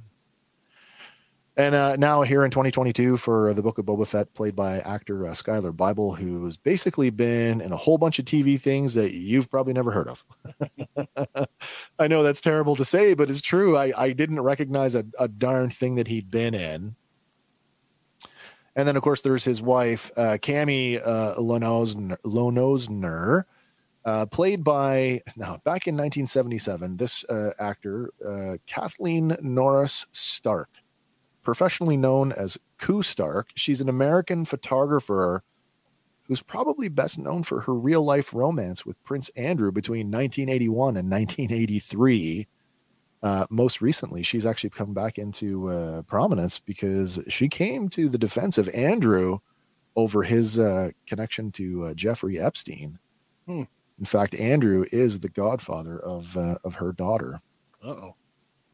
All right, jumping ahead to now, our modern Cammy is played by Mandy Kowalski, who is a stunt performer and has been on like a ton of Marvel and DC projects. Nice. Yeah, it's pretty cool.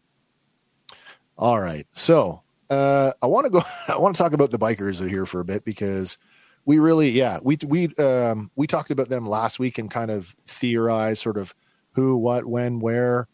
The whole water tax thing, I'm not sure that that's completely dead in the water yet. It may or may not be, but I mean, let's take a good look at this guy. Last week, we asserted that the tagging on the building was the Nal Hutties letter K.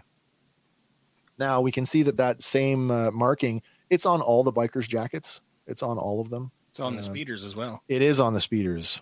Mm-hmm. So apparently, so the lower rocker there, it says Tatooine. And this guy, who is the only other Nikto to have any additional writing on the back of his jacket, apparently his name is Emmett. That's what it translated to. Well, I kind of went through the credits and I'm like, at first I said to you, Hank, I said, do we think that this guy, that's a stunt performer and that's his real name? And we both kind of went, yeah, it's got to be. Right.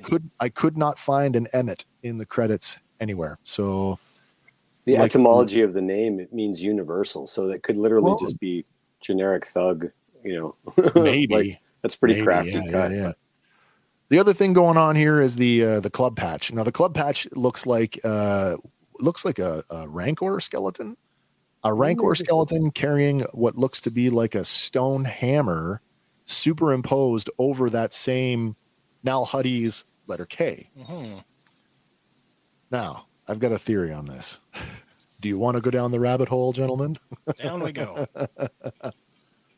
Okay. Interesting tidbit here. Back in the Clone Wars, there was an ARC trooper who just happened to be named Hammer. Would it surprise you to know that he served in the Rancor battalion? Okay, so keep going here because there's more to go on. So this guy Hammer actually he wasn't named. He and three of his buddies were not named. But later on in an interview, Dave Filoni actually named all three of them. So this particular clone, Hammer, in the Rancor battalion gets called back. The whole battalion gets called back to Kamino to defend the cloning vats at one point when the Separatists invaded Kamino. Huh. Let's talk about the real world origins of biker gangs here for a second. And if you're familiar with sort of Earth's own history on motorcycle clubs, that the origins come from soldiers and airmen returning from World War II, starting these clubs. And of course, now they've been perverted to, things like the Hells Angels and the Black Diamond guys and all the other criminal organized crime bike gangs out there. Is it that far of a stretch to think that, ARC Trooper Hammer retired to Tatooine and started a speeder bike club that has now been perverted into this gang? It's possible. Hammer from the Rancor battalion, or maybe he's the actual head of it. Maybe he's still alive. Could be. It's a neat thought. I mean, it's wonderful thought actually, but it does require some leaps. It requires that's actually a hammer in the hand of a Rancor. So that stuff's inconclusive, but I will say that there's on that tablet, there's a recurring name there's a recurring word. I'm sorry. Yeah. But it's KW and then two letters I can't get, but on the Hut contract. On the Hut contract. And it recurs 4 to 5 times. And I'm going to go out on a limb and say that one or both of our Huts have a K name. And I'm going to say that these are just low-level thugs trying to impress the gang, the boss by tagging it up and maybe the word of the K. Yeah, like again, it could just be like a simple like it's not meant to be anything like Jabba's tattoo. It looks a lot like an old Klingon symbol I've seen. Yeah. Never meant to be anything. It just became this thing because that's the nature of digging into Star Wars lore. We have to name everything and give context to every all the minutia. Everything has to be something. It can't just be like, oh, there's a cool looking tattoo. That's why we know who Pliff the Hujib is. Yeah.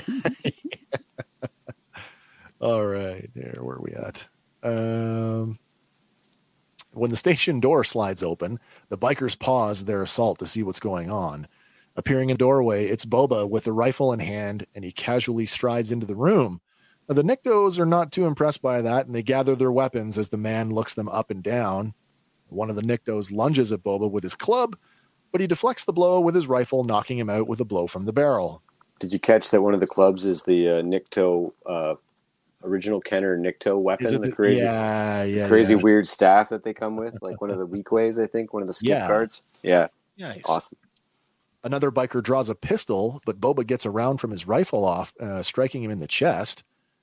As the melee continues, Boba fends off yet another biker with his rifle, beating the man to the point where he actually breaks the rifle in two. Kind of love that, actually. I did. It's funny how he's like, I'll stop the train. I'll take a rifle and stick, and I'll be back in the morning. And he gets one shot off. Just destroys it. But hey, it's Boba, and that's okay. Unslinging his trainer gaffy stick, Boba squares off against the last three bikers. Using his newfound skills, he quickly subdues two of them, finishes off the last man by throwing him through a plate glass window. Now, if this is not the most, exactly, the bar brawl where the the guy behind the counter says nothing throughout the whole thing. He just casually stands there watching it as it unfolds.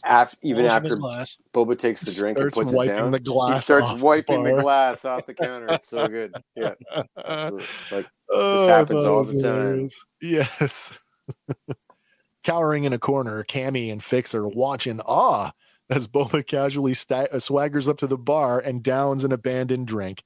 The barkeep, who has remained silent throughout the entire ordeal, just watches Boba leave and then wipes up the broken glass off the illuminated bar top. And once outside, Boba surveys the parked speeder bikes, and he knows that his plan is now coming together. All right. The next morning, Boba speeds across the desert on one of the Nikto gang members' speeder bikes. The other bikes are all neatly tied off behind him. When he gets back to the Tusken camp, the sound of the approaching speeders puts the camp on alert, and many men take up their rifles, anticipating some kind of trouble. The chief steps out from his tent to see what the commotion is, while the lookout peers through a set of macro binoculars. Recognizing Boba, he signals the camp to stand down as the train of speeder bikes rolls in. Again, so I want to go back to the Western analogy. Boba's a horse thief. Basically. Yeah. He's a horse thief. But he stole it from the bad guys, so it's okay. Yeah, that's right. Like you said, he's surrounded by people that are worse. So, well, absolutely. Yeah. Stepping up to the chief, Boba offers the speeders as a gift. And as soon as he does, the rest of the camp, in a callback to A New Hope, start tearing the bikes apart. Just like when they were ripping Luke's speeder apart. Yeah. It's definitely a callback to the ransacking of Luke's X-34, but the moment is short as Boba stops them, yelling, "These are mine! Stop! I will train you. I will teach you to ride them." All right. Sometime later, Boba begins training the Tuskens on riding the speeder bikes. In a humorous moment, he tries to use the Bantha analogy, but they don't get it, even if we do. Showing them the basic controls for go and stop, the first volunteer hops on and promptly speeds off in reverse. I just loved how the sound effect, how they just kept like droning on, like, oh, he's still going. He'll be back. All right. A little bit later during the day on a training ride, the Tuskens struggle. Oh, that's awesome. Wow. How many times am I going to put my foot in my mouth tonight? We'll see. Okay. On a training ride, the Tuskens struggle, not the Truggles Stusken. The Tuskens struggle with their machines. As one fiddles with the handlebar controls, another dips the steering vanes into the sand. But they're moving at a slow pace, and it's not too long before they have the hang of it, and they move on to the next phase of training. The plan is to board the moving train, and in order to do that, the Tuskens will have to leap onto it from the speeder bikes. As expected, the early attempts, they don't go too well, but with persistence, they do eventually get it. But it's not just the adults that have a role to play in taking down the train. The Tusken boy, now befriended to Boba, is instructed to signal with a small mirror when the train approaches, and he takes to that enthusiastically. With the speeder training concluded, Boba and the warrior woman continue with the gaffy stick training. Both teacher and student move in tandem as they perform a cadence with their weapons. A group of children looks on, copying their movements with play sticks. Facing off once more, the two warriors begin to spar.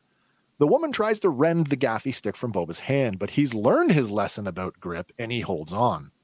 Hooking the end of her gaffy stick, Boba disarms her, flinging it into the air, but the woman makes a diving roll and catches it before it hits the ground. In one fell swoop, she trips him flat on his back and brings her gaffy to bear, stopping short of delivering the killing blow. Instead, she offers her hand to help him up so that they can continue to spar.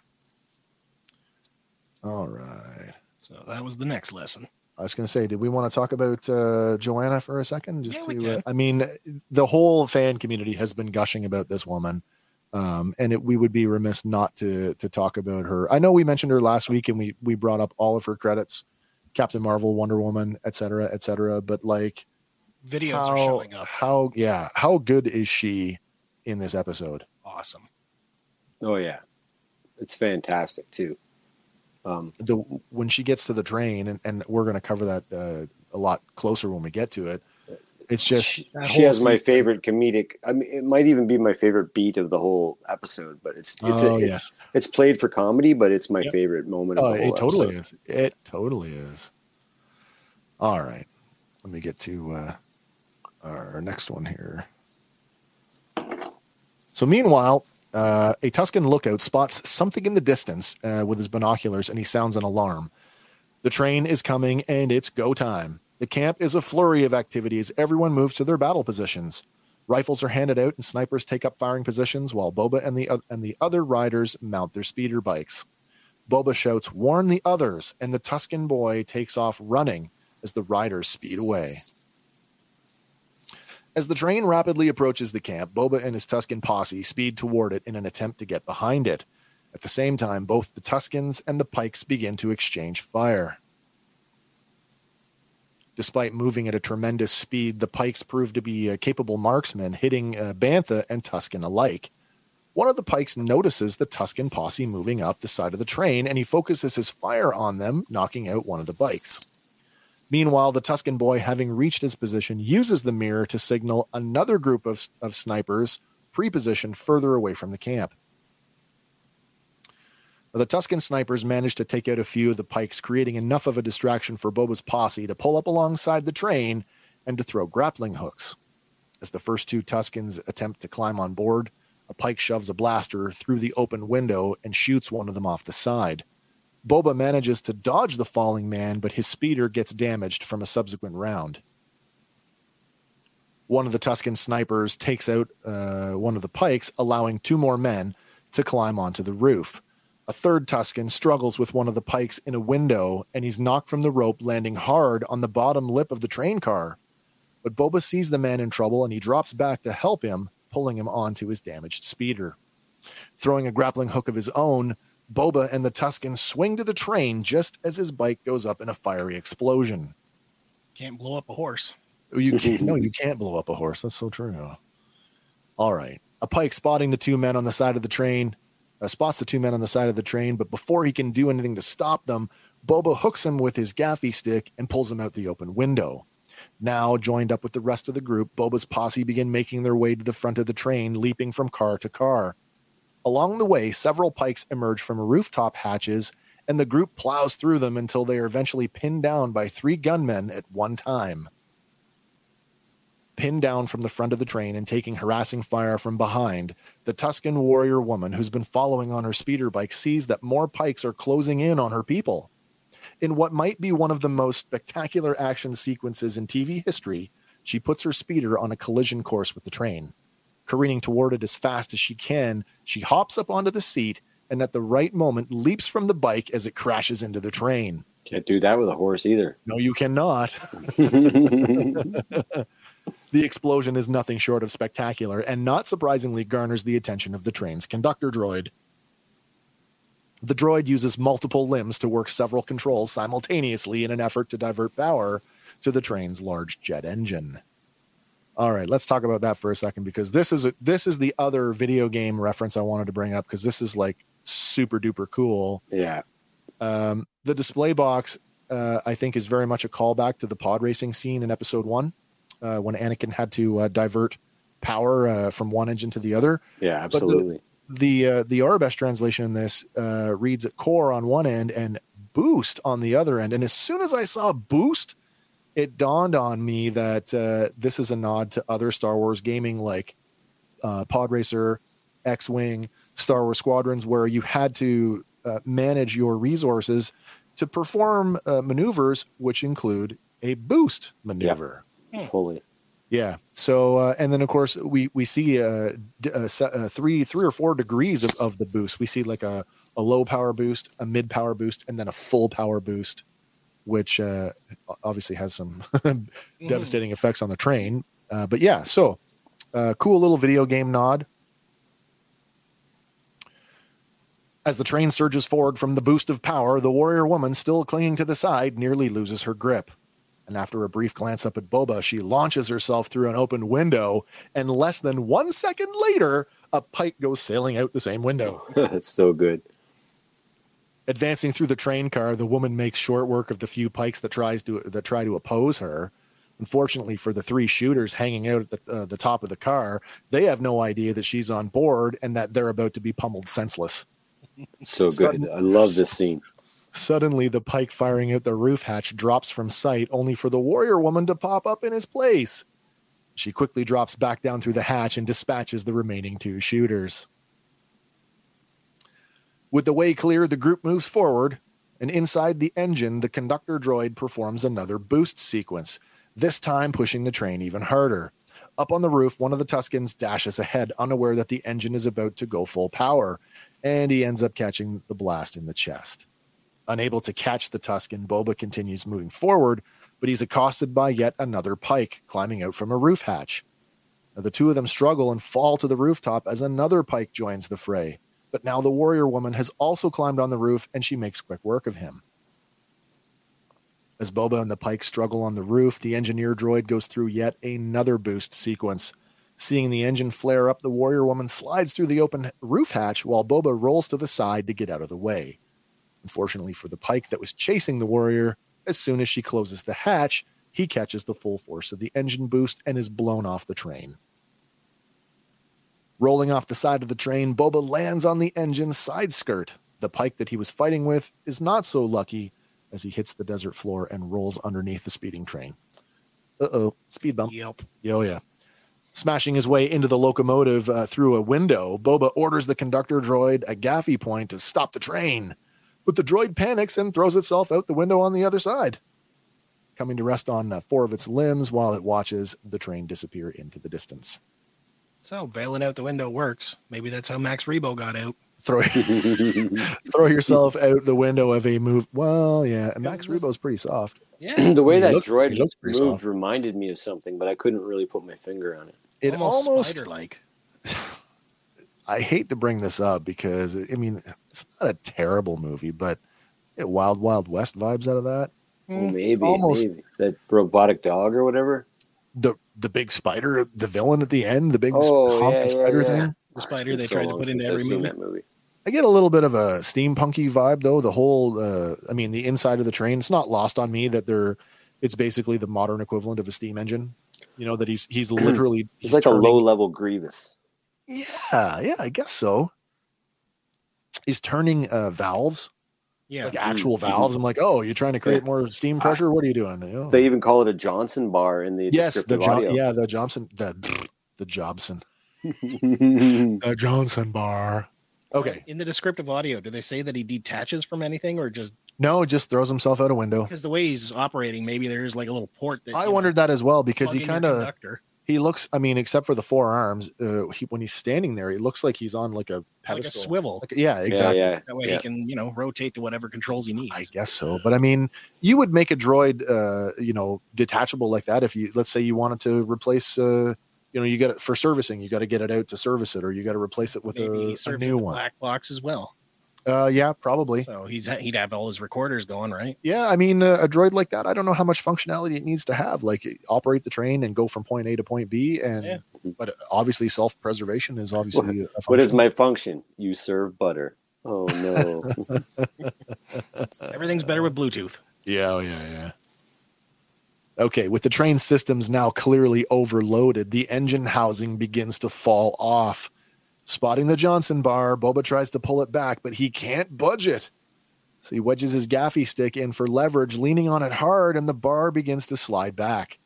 Finally, pushing it all the way back, the main engine dies out along with the train's repulsor field, and the train careens headlong into the desert sand, skidding to a halt. Now, we've said it before, and this is just a training stick. Yep. How versatile that tool is. Well, and this is it too. Like this one is just wood. It's just 100%. It's not even a full. There's no metal in it. Yeah. And I mean, we know that the other gaffies are a hybrid of both. Yes. I actually got the impression from A New Hope that gaffies were made out of junk, like just pure. I thought the original ones were just scrap iron. Yeah, I thought that they were all steel. Yeah, so did I actually. Yeah. All right. With the train now stopped and the remaining Pikes grossly outnumbered, the Tuskens begin looting the train for anything and everything that might be of use. And with the Pikes rounded up and under guard, Boba sits on a barrel and accepts a black melon from one of the guards. This was a little weird to me. Why?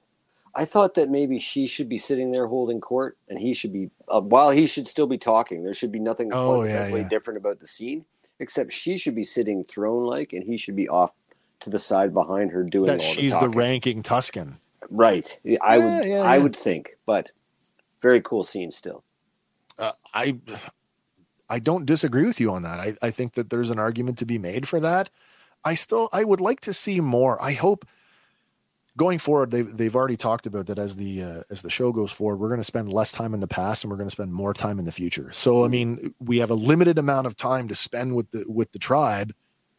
There's got to be more there. And I would like to see more of what is her role. I mean, obviously she's the best warrior in the tribe, or at least we think she is. Right. But there's got to be more there, because there's that we've established, or at least we think anyway, there's this undertone where she and the chief and perhaps the boy are a family. Yeah. Right. I'd like to see more of that dynamic played out while we still have time with these characters. And at the same time, though, like her being the warrior, always standing at the ready. Yeah. Well, there is that. Maybe too. She wouldn't take a seat. No, that's a good point there as well. They're all good points. All right. Where are we at here? Here we go. Boba demands that the Pike leader identify themselves. And when he does, the Pike leader asks if they're to be killed. Boba tells him, no, that depends on how you answer what I'm about to ask you. Asking him plainly, is the train carrying spice? The Pike plays coy and he says, what do you mean? And Boba clarifies, Sensana spice from the slave mines of Kessel. But the Pike continues to play dumb, asking, what does spice look like? But at the very moment that he says that, two Tuskens drop a chest and the lid gets knocked open and releases a huge cloud of orange dust. Can we talk about how high those two Tuskens are for a second? Poor people. Those poor like, every time I watch that scene, I look over at Lauren and I go, whoa, they're screwed now. You think Boba's going to have a trip. These two guys, yeah. Man, they got the full face of all the spice there. Wow. I would fill a Camtono, no problem. So what's worse, spice or lizard? Oh, I don't know. Highly addictive. Imagine just the tiny little backstory if we run with it. These two Tuskens are now suddenly addicted to spice and have access to a whole train full of it now. Like, wait. So are we saying that these two guys are now the Cheech and Chong of Sand People? It's possible. We could run with a story. They're the Rosencrantz and Guildenstern of the Tusken Raiders. That's awesome. Side stories ready to be going. Boba just looks at the pike and he's like that. All right. So taking a drink from his black melon, Boba tells the pike leader that things aren't looking too good for you. But the pike tries to justify their actions, saying that they thought the Tuskens were uncivilized raiders and they were only trying to protect their route. Now at that, Boba stands up and he tells the pike leader that the sands are no longer theirs, that the Tusken tribe lays ancestral claim to the land, and that if they want to pass, a toll must be paid, adding that any death dealt from the passing freighters will be repaid tenfold. Stepping towards the pike, he continues, now go back to your syndicate and present these terms. Your lives are a gesture of our civility. So good. Oh, I love that line. So good. And there, I mean, how cool is this?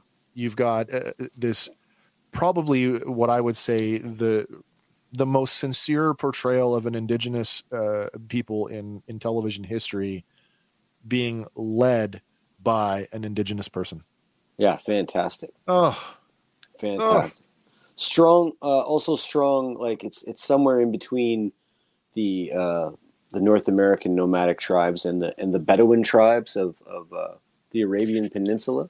Yeah, and I mean that was a criticism that came up in episode 1 about why, and I'd said that these guys look more Bedouin. Their tents are very different, but that makes sense given what the chief says later on about there being different tribes and how some tribes survive by hiding.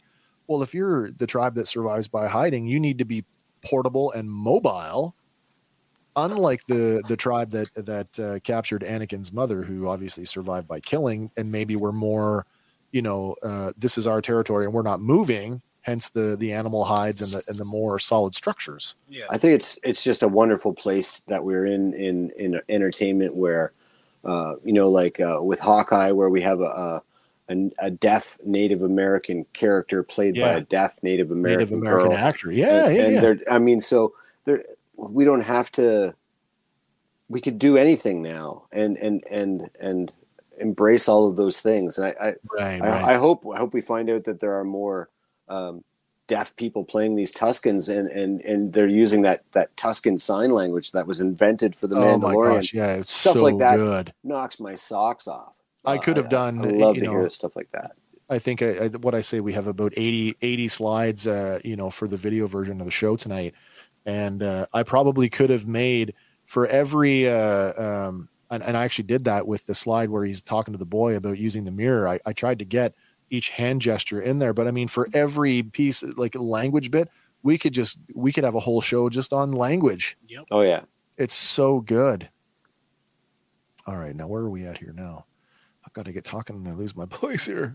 So adding that any death dealt from the freighters will be met by tenfold. And isn't the pike's his position, if you will? Yep. Of we were just defending against these uncivilized raiders. Yep. Yeah. Oh, it's very typical. So yeah, I mean that's another reference to that whole what's the word? The stereotypical Western movie, that whole traveling through Indian country. Yeah, the wagon train. Yeah. Yes. Yeah. Circle the wagons, and the first time we've seen the pikes live action without helmets on too, right? It is the first time. Yeah. They were all helmeted, right?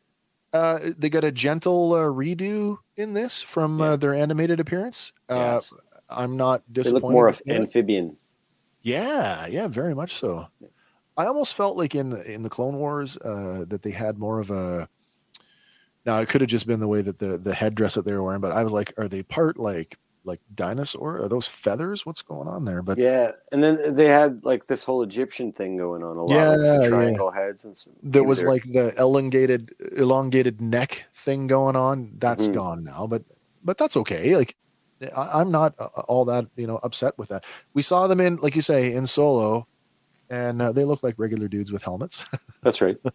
And now they maybe that puffy thing, maybe it expands and their head gets. Oh, maybe cool feature. All right. Releasing the pikes, Boba instructs them to walk single file toward the high sun. Interesting that he tells them walk single file. And does that not play into the next line where, he says that if they leave now, they can reach Anchorhead by sunset. The Pike leader who protests because he's fearful that they will be killed after they leave.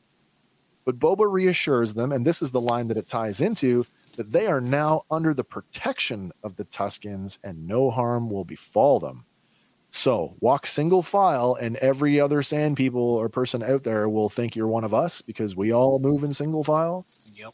Like it's a way of communicating without communicating. Yeah, a nonverbal way of communicating to others that, oh, these guys know the way, so they're okay. And it's funny, like, so it's their way of communicating with one another, and Obi-Wan interprets it as a way of keeping a military advantage on you. Yeah, he's thinking like a general, right? Yeah, right. Yeah, absolutely is. All right. Denying the Pikes their water car, he tells them that they will each survive on a black melon, just as these people do. Just then, one of the raiders knocks a stopper off the water car, and more water than probably any of them have ever seen in their entire life pours out onto the desert, and the tribe rushes to fill practically any and every container that they can get their hands on. The chief, who watches from a short distance away, locked eyes with Boba Fett, and both men nod respectfully. All right. That night, while seated around a fire, the chief explains that there are many different Tusken tribes, and since the oceans dried up, his tribe has survived by staying hidden, whereas some of the others have taken to killing. Boba tells the chief that they shouldn't have to hide. They're warriors. But the chief tells him that the Offworlders have machines. Boba counters saying that, well, you have machines now as well, and you know every grain of sand in the Dune Sea. The chief tells Boba that he has a gift for him, but Boba doesn't understand and says, why? Handing Boba a small wicker cage, the chief tells Boba that he's a good guide and that this gift will now guide him. Opening the cage, we can see a tiny lizard. He thanks the chief, telling them that he will let it guide him. And with that, the chief flicks a mist onto Boba's face, and the lizard leaps from the cage, diving up Boba's nose.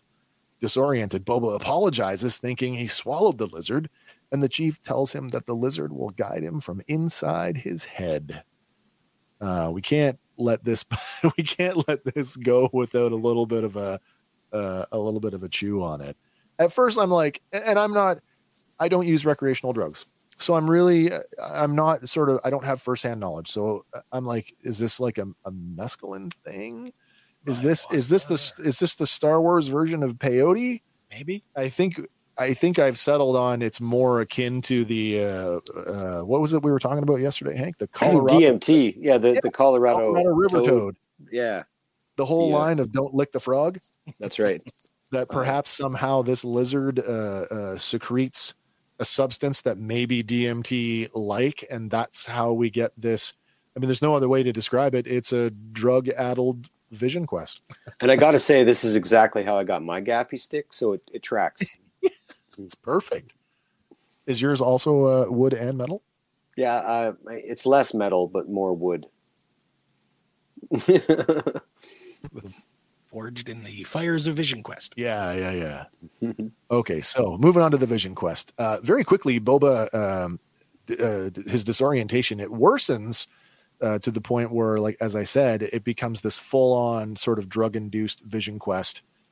Alone, Boba wanders the desert. The world around him blurs, and he sees flashes of himself in his armor. Falling on the sand, he looks up to see two trees, barren of any foliage, growing from a sea. And by sea, I mean like full-on ocean, like water, while a storm rages overhead. Staggering up to the larger of the two trees, Boba grasps at a bough while several pairs of red glowing eyes watch him, and they whisper like Jawas. The tree begins to wrap around Boba, and he sees himself inside the Sarlacc, both in and out of his armor.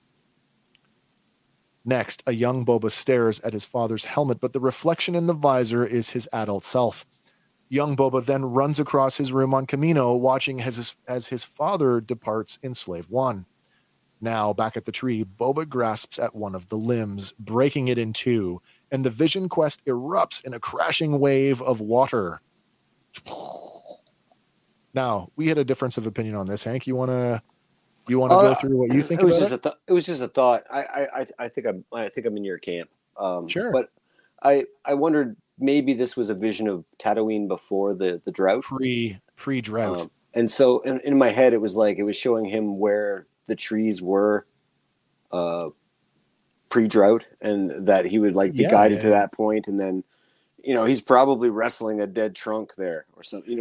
I think you're right on that one. And then that's where he found the tree, where an actual tree would have been.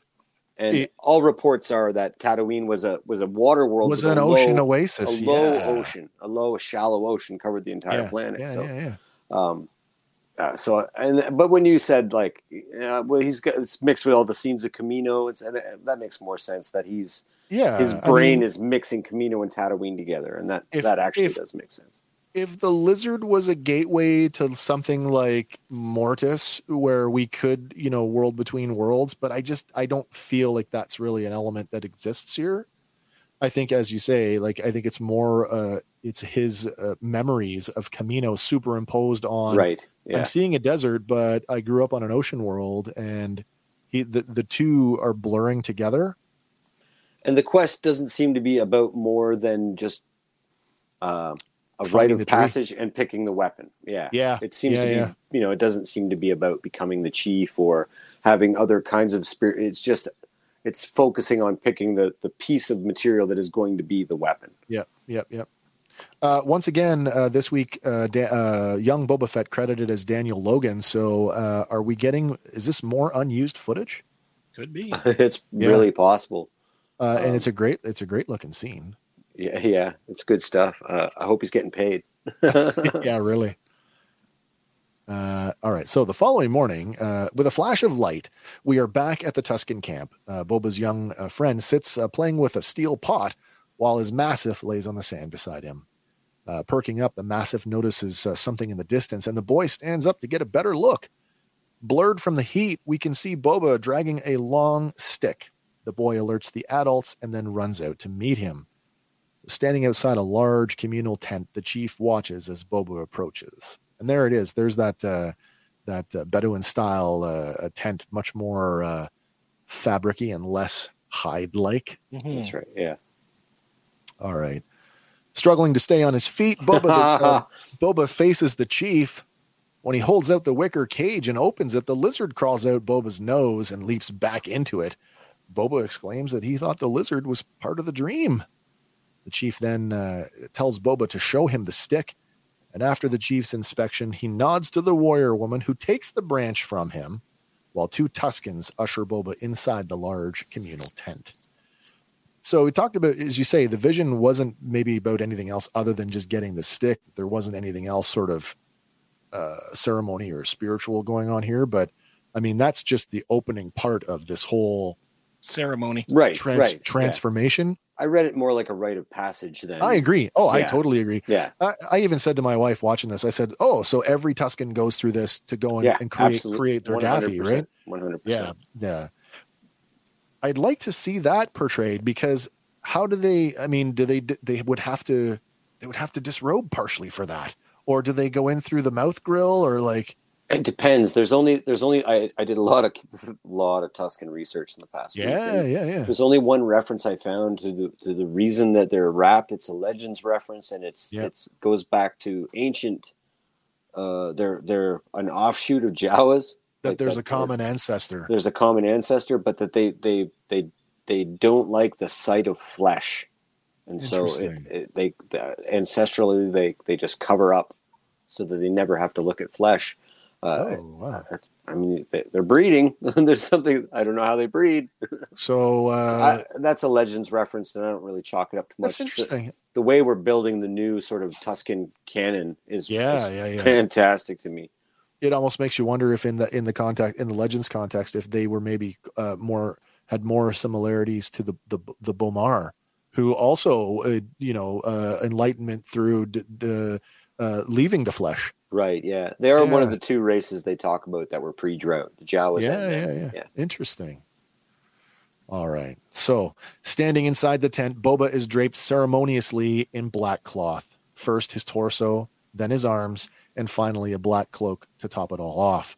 Stepping from the tent, Boba throws back the cloak, revealing an ammunition belt, and the chief looks him over. With a gesture from the chief, the boy runs forward, taking Boba by the hand. It seems that there is more planned for him. Leading Boba out into the desert, the two stop on a dune, and Boba takes in the scene in front of him. The warrior woman stands waiting for him outside of what looks to be like some kind of rudimentary smithy. As Boba approaches the workshop, the warrior woman hands him back the tree branch. Boba then passes it to a Tusken artisan who mounts it in a vise and begins to hack off the knots and offshoots. Once the branch is cleared of knots, and the artisan picks up a bladed tool with 2 handles, and he gestures to Boba, showing him how it works. It's a log peeler for anybody who cares.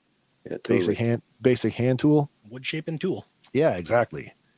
Boba takes the tool and he begins to shave the branch down, forming the basic shape of a gaffi stick. Using a hammer and hand chisels, he sculpts the burled end and hardens it in fire. Boba and the Tusken Smith then fit the gaffi with its spiked haft. With fine precision, Boba cuts and fits 3 blades onto the spiked end and seals them with a paste. With the gaffi complete, Boba presents it to the warrior woman, and she nods in her approval. Now that paste is like cemented through fire. It has to be. I mean, he jams it back in the fire. Yeah. Attached. I don't know anything about metalworking, so I mean, if you guys watch like a welding flux. Yeah, I guess so. I'm thinking, what is it? JB Weld? What's going on there? A little bit of compound A and a bit of compound B, rub them together. Inserting the metal into the wood and then heating it. Also, like wetting it too, it cause the wood to expand and contract and maybe naturally hold the metal in the wood. I get the idea of shoving the wooden end into the fire because that just it hardens it. I mean, that's tempers it, sure. But the paste thing, that's beyond me. So I mean, somebody out there with a better knowledge of I guess forging and weaponsmithing, maybe you guys can chime in and I'll ask a welder tomorrow. Yeah. Okay, so that night, Boba and the warrior woman return to the camp to find a group of adults seated around a bonfire. Boba boldly displays the new gaffi stick to his chief, and he nods in acceptance. Boba then holds the stick out, and he turns it to display it to the rest of the tribe.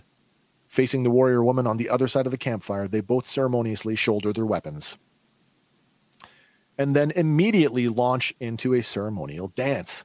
At first, only Boba and the woman dance, circling the fire, twirling their gaffis in unison. But as they circle the fire, more Tuskens join in, and the dance now more resembles a haka. And I gotta say, with Tamura being a Maori, and we saw, I mean, you guys saw the gallery episode for The Mandalorian. Yeah. You saw him performing the haka right on the set of The Mandalorian. Oh yeah. You cannot tell me that he did not have a hand in the choreography of this scene. Some influence at least. He had 100%. And I mean, look at the gaffi stick. It looks like the Fijian blade, the weapons that they would use. He had said, and Polynesian weapons. There was something that came out. I don't know if it was in the gallery episode or if it was in something written that I'd seen for season 2, Mandalorian season 2. He'd actually had a say in that. He's like, oh, it looks like a thing, whatever it's called. Mm-hmm. And he had an influence in how that gaffi looked because he wanted it to be more like like you say, the traditional Polynesian weapon. Yeah, so cool. As the Tuskens revel in their dance, the chief joins in, and before too long, the entire group is moving around the fire. And with everyone facing the fire, they thrust their gaffi skyward. And then we cut to black and the episode ends. Holy cow. There was a lot going on in that. Yeah. Wow.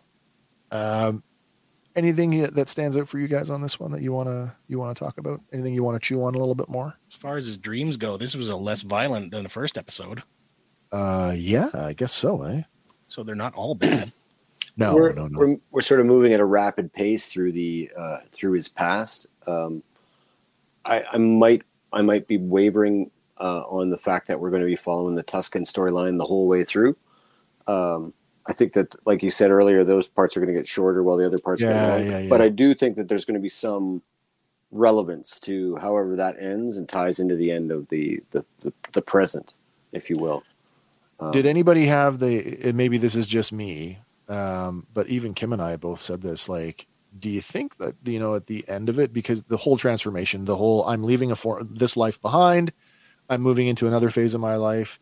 Do you think, is there a chance, as slim as possible? And I know, like, there's a certain amount of, this is going back to the corporate aspect of Star Wars, that you're not going to do something with a cash cow, but do we think there's room for Boba to die at the end of this series? Maybe. Maybe. I don't know if they would do that in terms of like you say, he's a very valuable commodity right now. Yeah, absolutely. And it seems to be doing very well. I don't even know if this is the last of the Book of Boba Fett. I think we might get more seasons of this. I feel like, something like this where, you kind of have to plan. You absolutely have to plan ahead. So, I mean, you've got probably loose story ideas for multiple seasons, but you do have to pay attention to what is the audience reception. And right. I am curious to know, how long will it take before Disney / Lucasfilm actually, let on how big or how small, and let's be real, it's big, how big the reception has been so far. Yeah. Do they release stuff officially? Very rarely. Netflix does occasionally. Netflix will occasionally talk about sort of, now they don't talk numbers, but like, for example, this week they just, today actually, they just talked about that Don't Look Up is now the third highest movie on Netflix of all time. Mm-hmm. So what does that mean? It means a lot of people are watching it, right? Right. And maybe even multiple times. Yeah. Possibly. I don't know how they track that stuff. I do know that there's been a lot less vitriol this week than last week. Almost like I would agree with that. Almost like they're writing it in real time, because it's like points were addressed, and I haven't heard so much squeaking this week as I did. I threw a gauntlet down at the beginning of the week. I was like, talk shit now. I want to hear it. I want to hear what your problems are now, because they were thin to nothing before, and they're absolutely nothing now. And then I saw an interesting post today. It actually made me think, and that's that the guy said, or the lady, I'm not sure who, but said that they're seeing a lot more posts talking about how people are talking about it bad than they're actually seeing people talk about it bad. And I was like, well, that's actually, it's a self-perpetuated problem. Like, and it all starts with, I think, people seeking other people's opinions or approval before they formulate their own. And it's a crazy thing.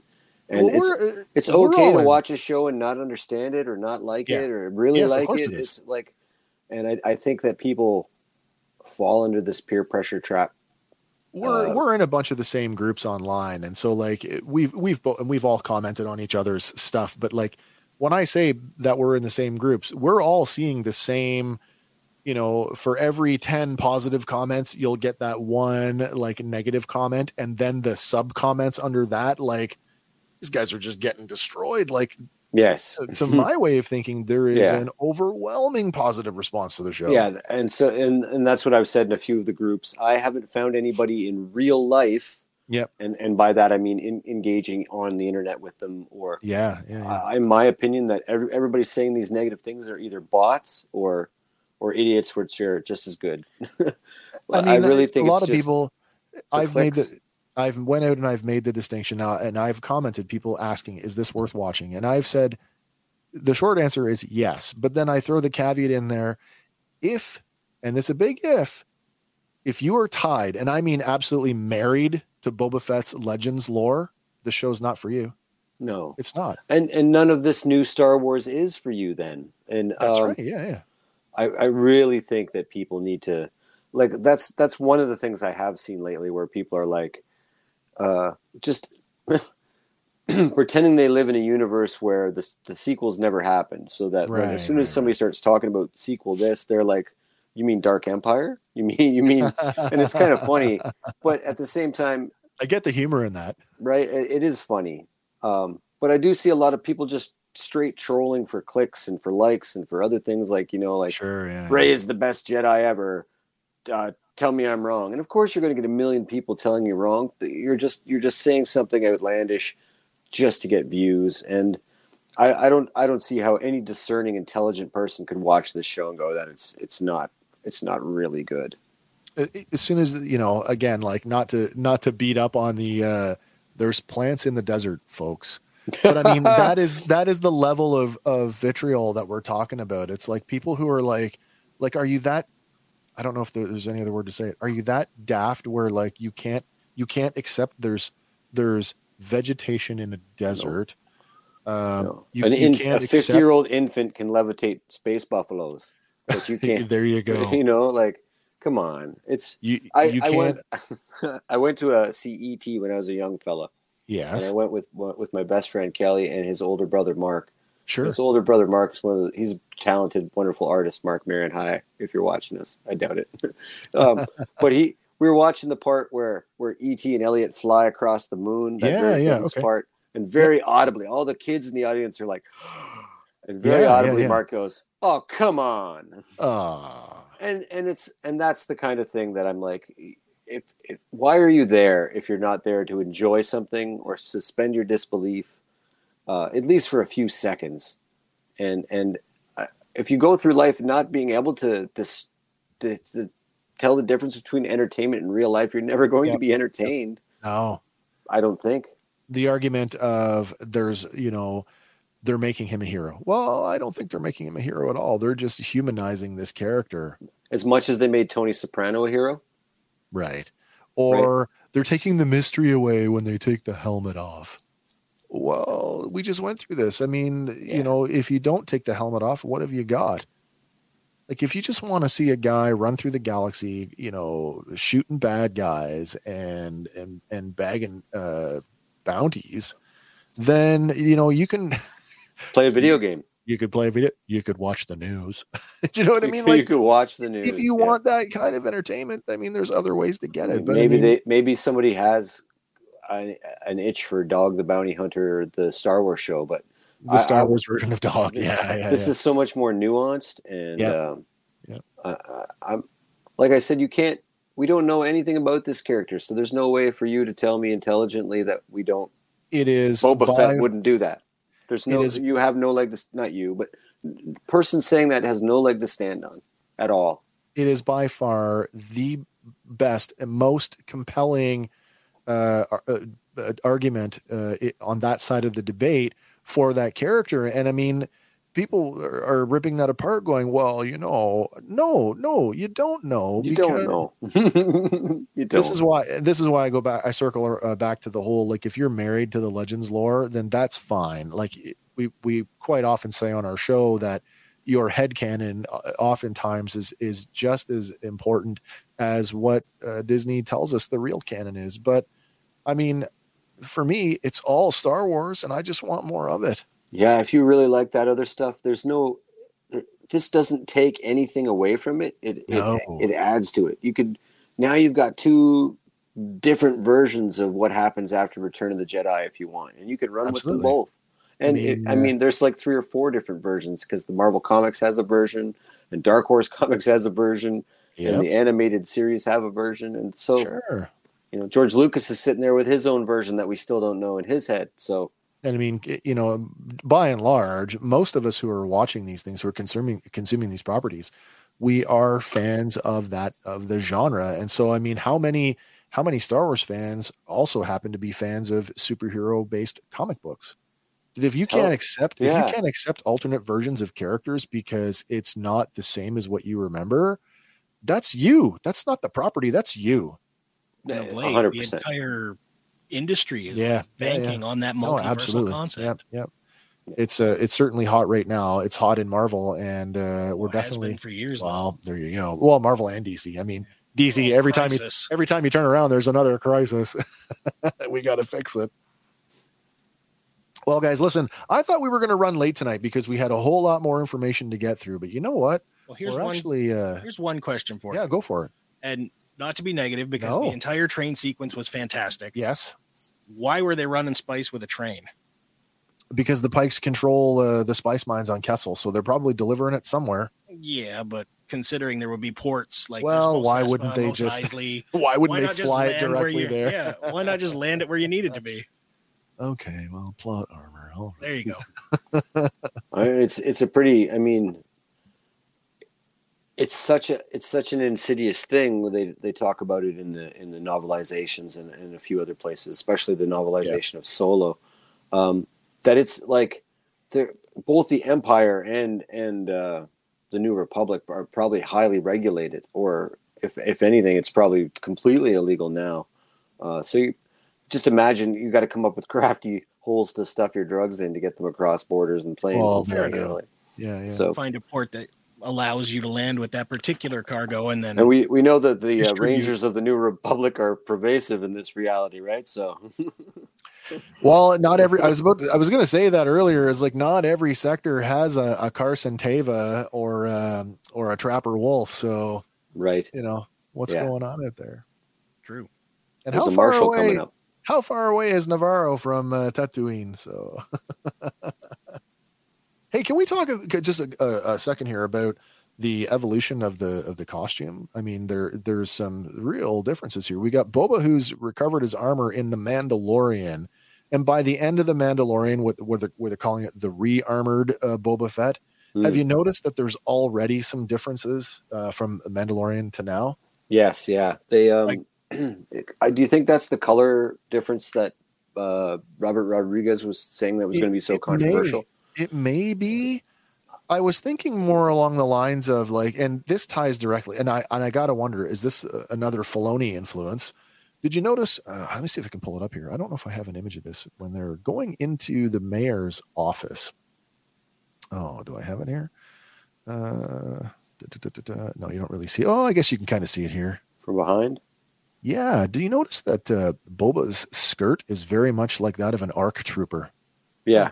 Yeah, it's like from I the belt couldn't help but see the like. Wow, that's really like. Remember the old snow troopers? Yeah, with the skirt, with the where they clipped skirt. On the. Yeah. So it reminded me of that too. Yeah. Whereas, like at the end of the Mandalorian, it's still kind of more like the big bulky robe on top of everything. So I got the impression that the image that we see when he steps out of the Tusken tent is basically. He took off the outer robe and then just threw the Boba Fett armor over top of that. Yeah. And that armor is that robe is kind of squishing out from wherever it can. Yeah, it probably is. Looks a little more billowy. But there seems to be subtle paint differences. I think the major paint difference, I took a screen cap a couple of days ago and I forgot to send it on the socials to you guys, but I think there's a new paint job on the Slave one. I think you're going to find like a lot of white on it. Like looks like checkers, like I don't know. I'll send you the image after. And it's from the on Disney Plus. It's from the poster for Book of Boba, but now it's changed to this new black background, and there's no Slave one in it. It was this big orange sort of Tatooine background, and the Slave one was parked in the ground behind them, and it was a totally different. It had a lot of white lines on it for a Slave one that we're familiar with. Anyway. I actually think we got a different helmet in this. I saw a thing the other day, and I know that he's a much thinner guy, but I saw a Cobb Vanth come up the other day, and the helmet on him just looks like enormously wide. Like the cheeks are like really, really out there. There's also an angle too, and I was trying to track this down because the Empire Strikes Back helmet looks so much more flared. Yeah, but it's the angle. It's actually the angle that they shoot him at. Because I was playing with the toy and I was like, "Oh, if you pitch the angle slightly, it looks more narrow." So I think Cobb Vanth being super skinny accentuates that. Sure, it would. But yeah, that Empire flair seems to be missing in return. But it's just because he's always got his head down. I'm gonna go one more time. We joked about this ourselves, but the dad Boba Fett. I just take a look at Tem there in the upper left hand corner there, like topless with nothing on from the waist up.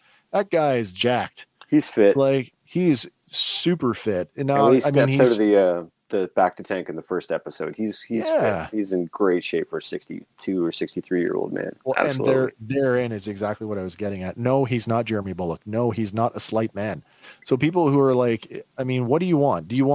People want to talk about nerd rage. People got like super upset when they came to realize that Din Djarin is a amalgam of three people. That there's his blaster stunt double, there's his melee stunt double, and Pedro. Right. And that Pedro is not in the suit nearly as much as the other two. Oh my God, it's not him. Well, what do you want? Now it's the other. You can't have it both ways. Yeah. Now you've got Temuera Morrison playing Boba Fett, and he is in the suit probably more often than he's not. That's right. And you're complaining about that. Yeah. There's no making them happy. That's why I'm coming to your house. With our gaffy sticks. Yeah, and my helmet, and it'll be on. Yeah. But yeah, I mean, that guy, he's in great shape. And and how could you ask for so much? All that so far? I haven't seen anything that would indicate that he's not one heck of an actor either. I know there was some worry about that in the fan community before it even aired. I think he's doing a hell of a job. I mean, a lot of it is grimacing, a lot of it is one-line stuff, but sure it is. We are at the perfect time right now where that man is at the right age where he could.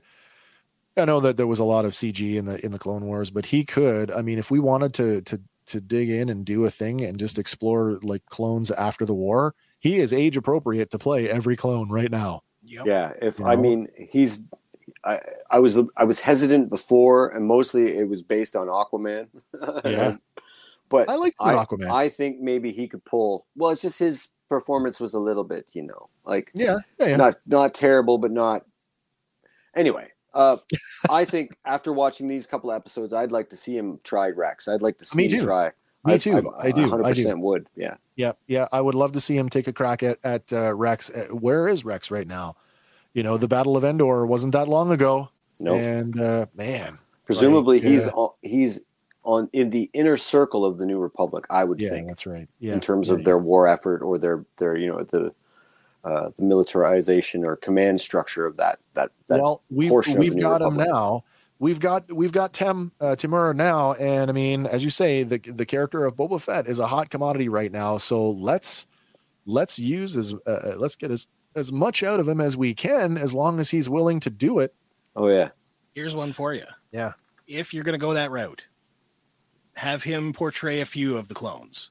Oh, yeah, then absolutely. Have him like portray all of them, but then mix in the voice work of D. Bradley Baker. Could be great. I think that would be fantastic. You could expand that acting set like tenfold. Could be great. Well, even now, like he's even talking about some of the interview stuff that Tem has given out over the last few weeks, talking about Boba Fett, is that he did the lines on he re-recorded the dialogue for Empire. Means a lot to me, but coming to this role for Book of Boba Fett, he actually wanted to do something with the voice because of he's wounded, he's damaged, he's been down in the belly of the Sarlacc. And so he's got a bit more gravel into it. That's intentional. Yeah, absolutely.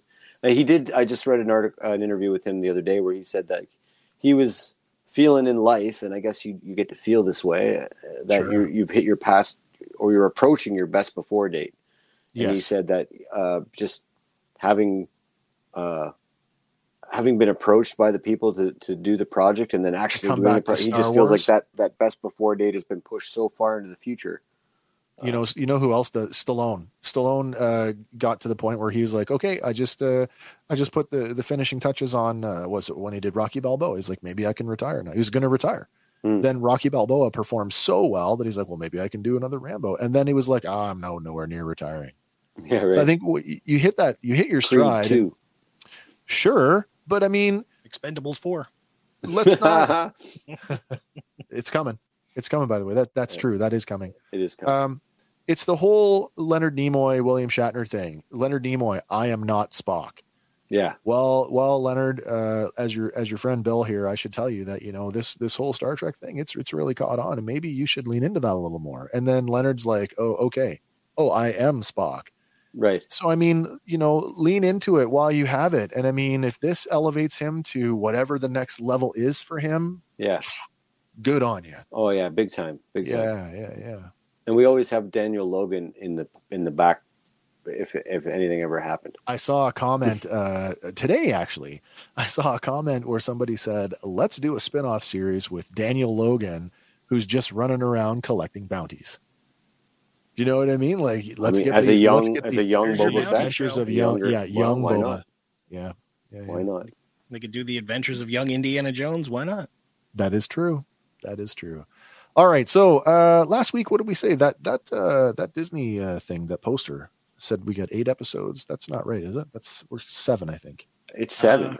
It's 7 total. I remember I don't know why said they did that. View and yeah. And also, Tamora Morrison came out this week and said that our minds are going to be blown by something in the 7th episode. 5, 6, and 7, according to one of the one of the is he the DP?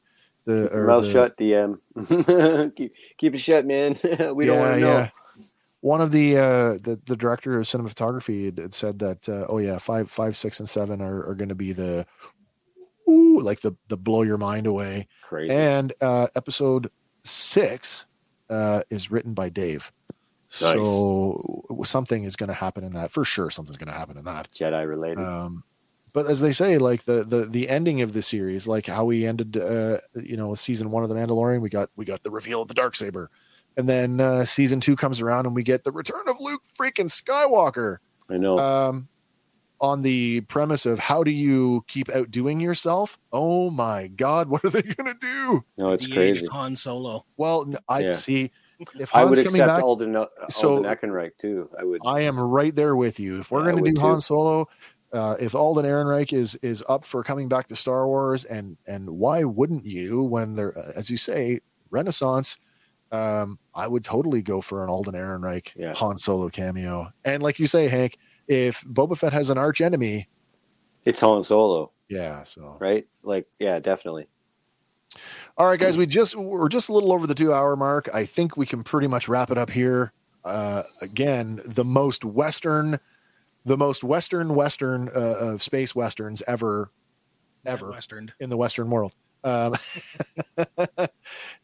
the most, the best portrayal of indigenous peoples in a Western television production of all time. I cannot say enough about that. I absolutely love this episode. If last week's was a 7 something, this is a high 9.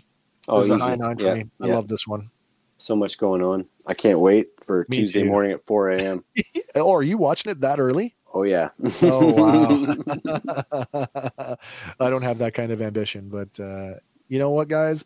We're going to be back here in a week's time, and hopefully you guys will join us as we dive right back into episode 3 on our little show here that we like to call the Book of Boba Fandom. And I guess until next week, friends, that's it for me here at Fandom Power. I'm Wes. I'm Andy. And I'm Hank. Still 5 seconds in the past.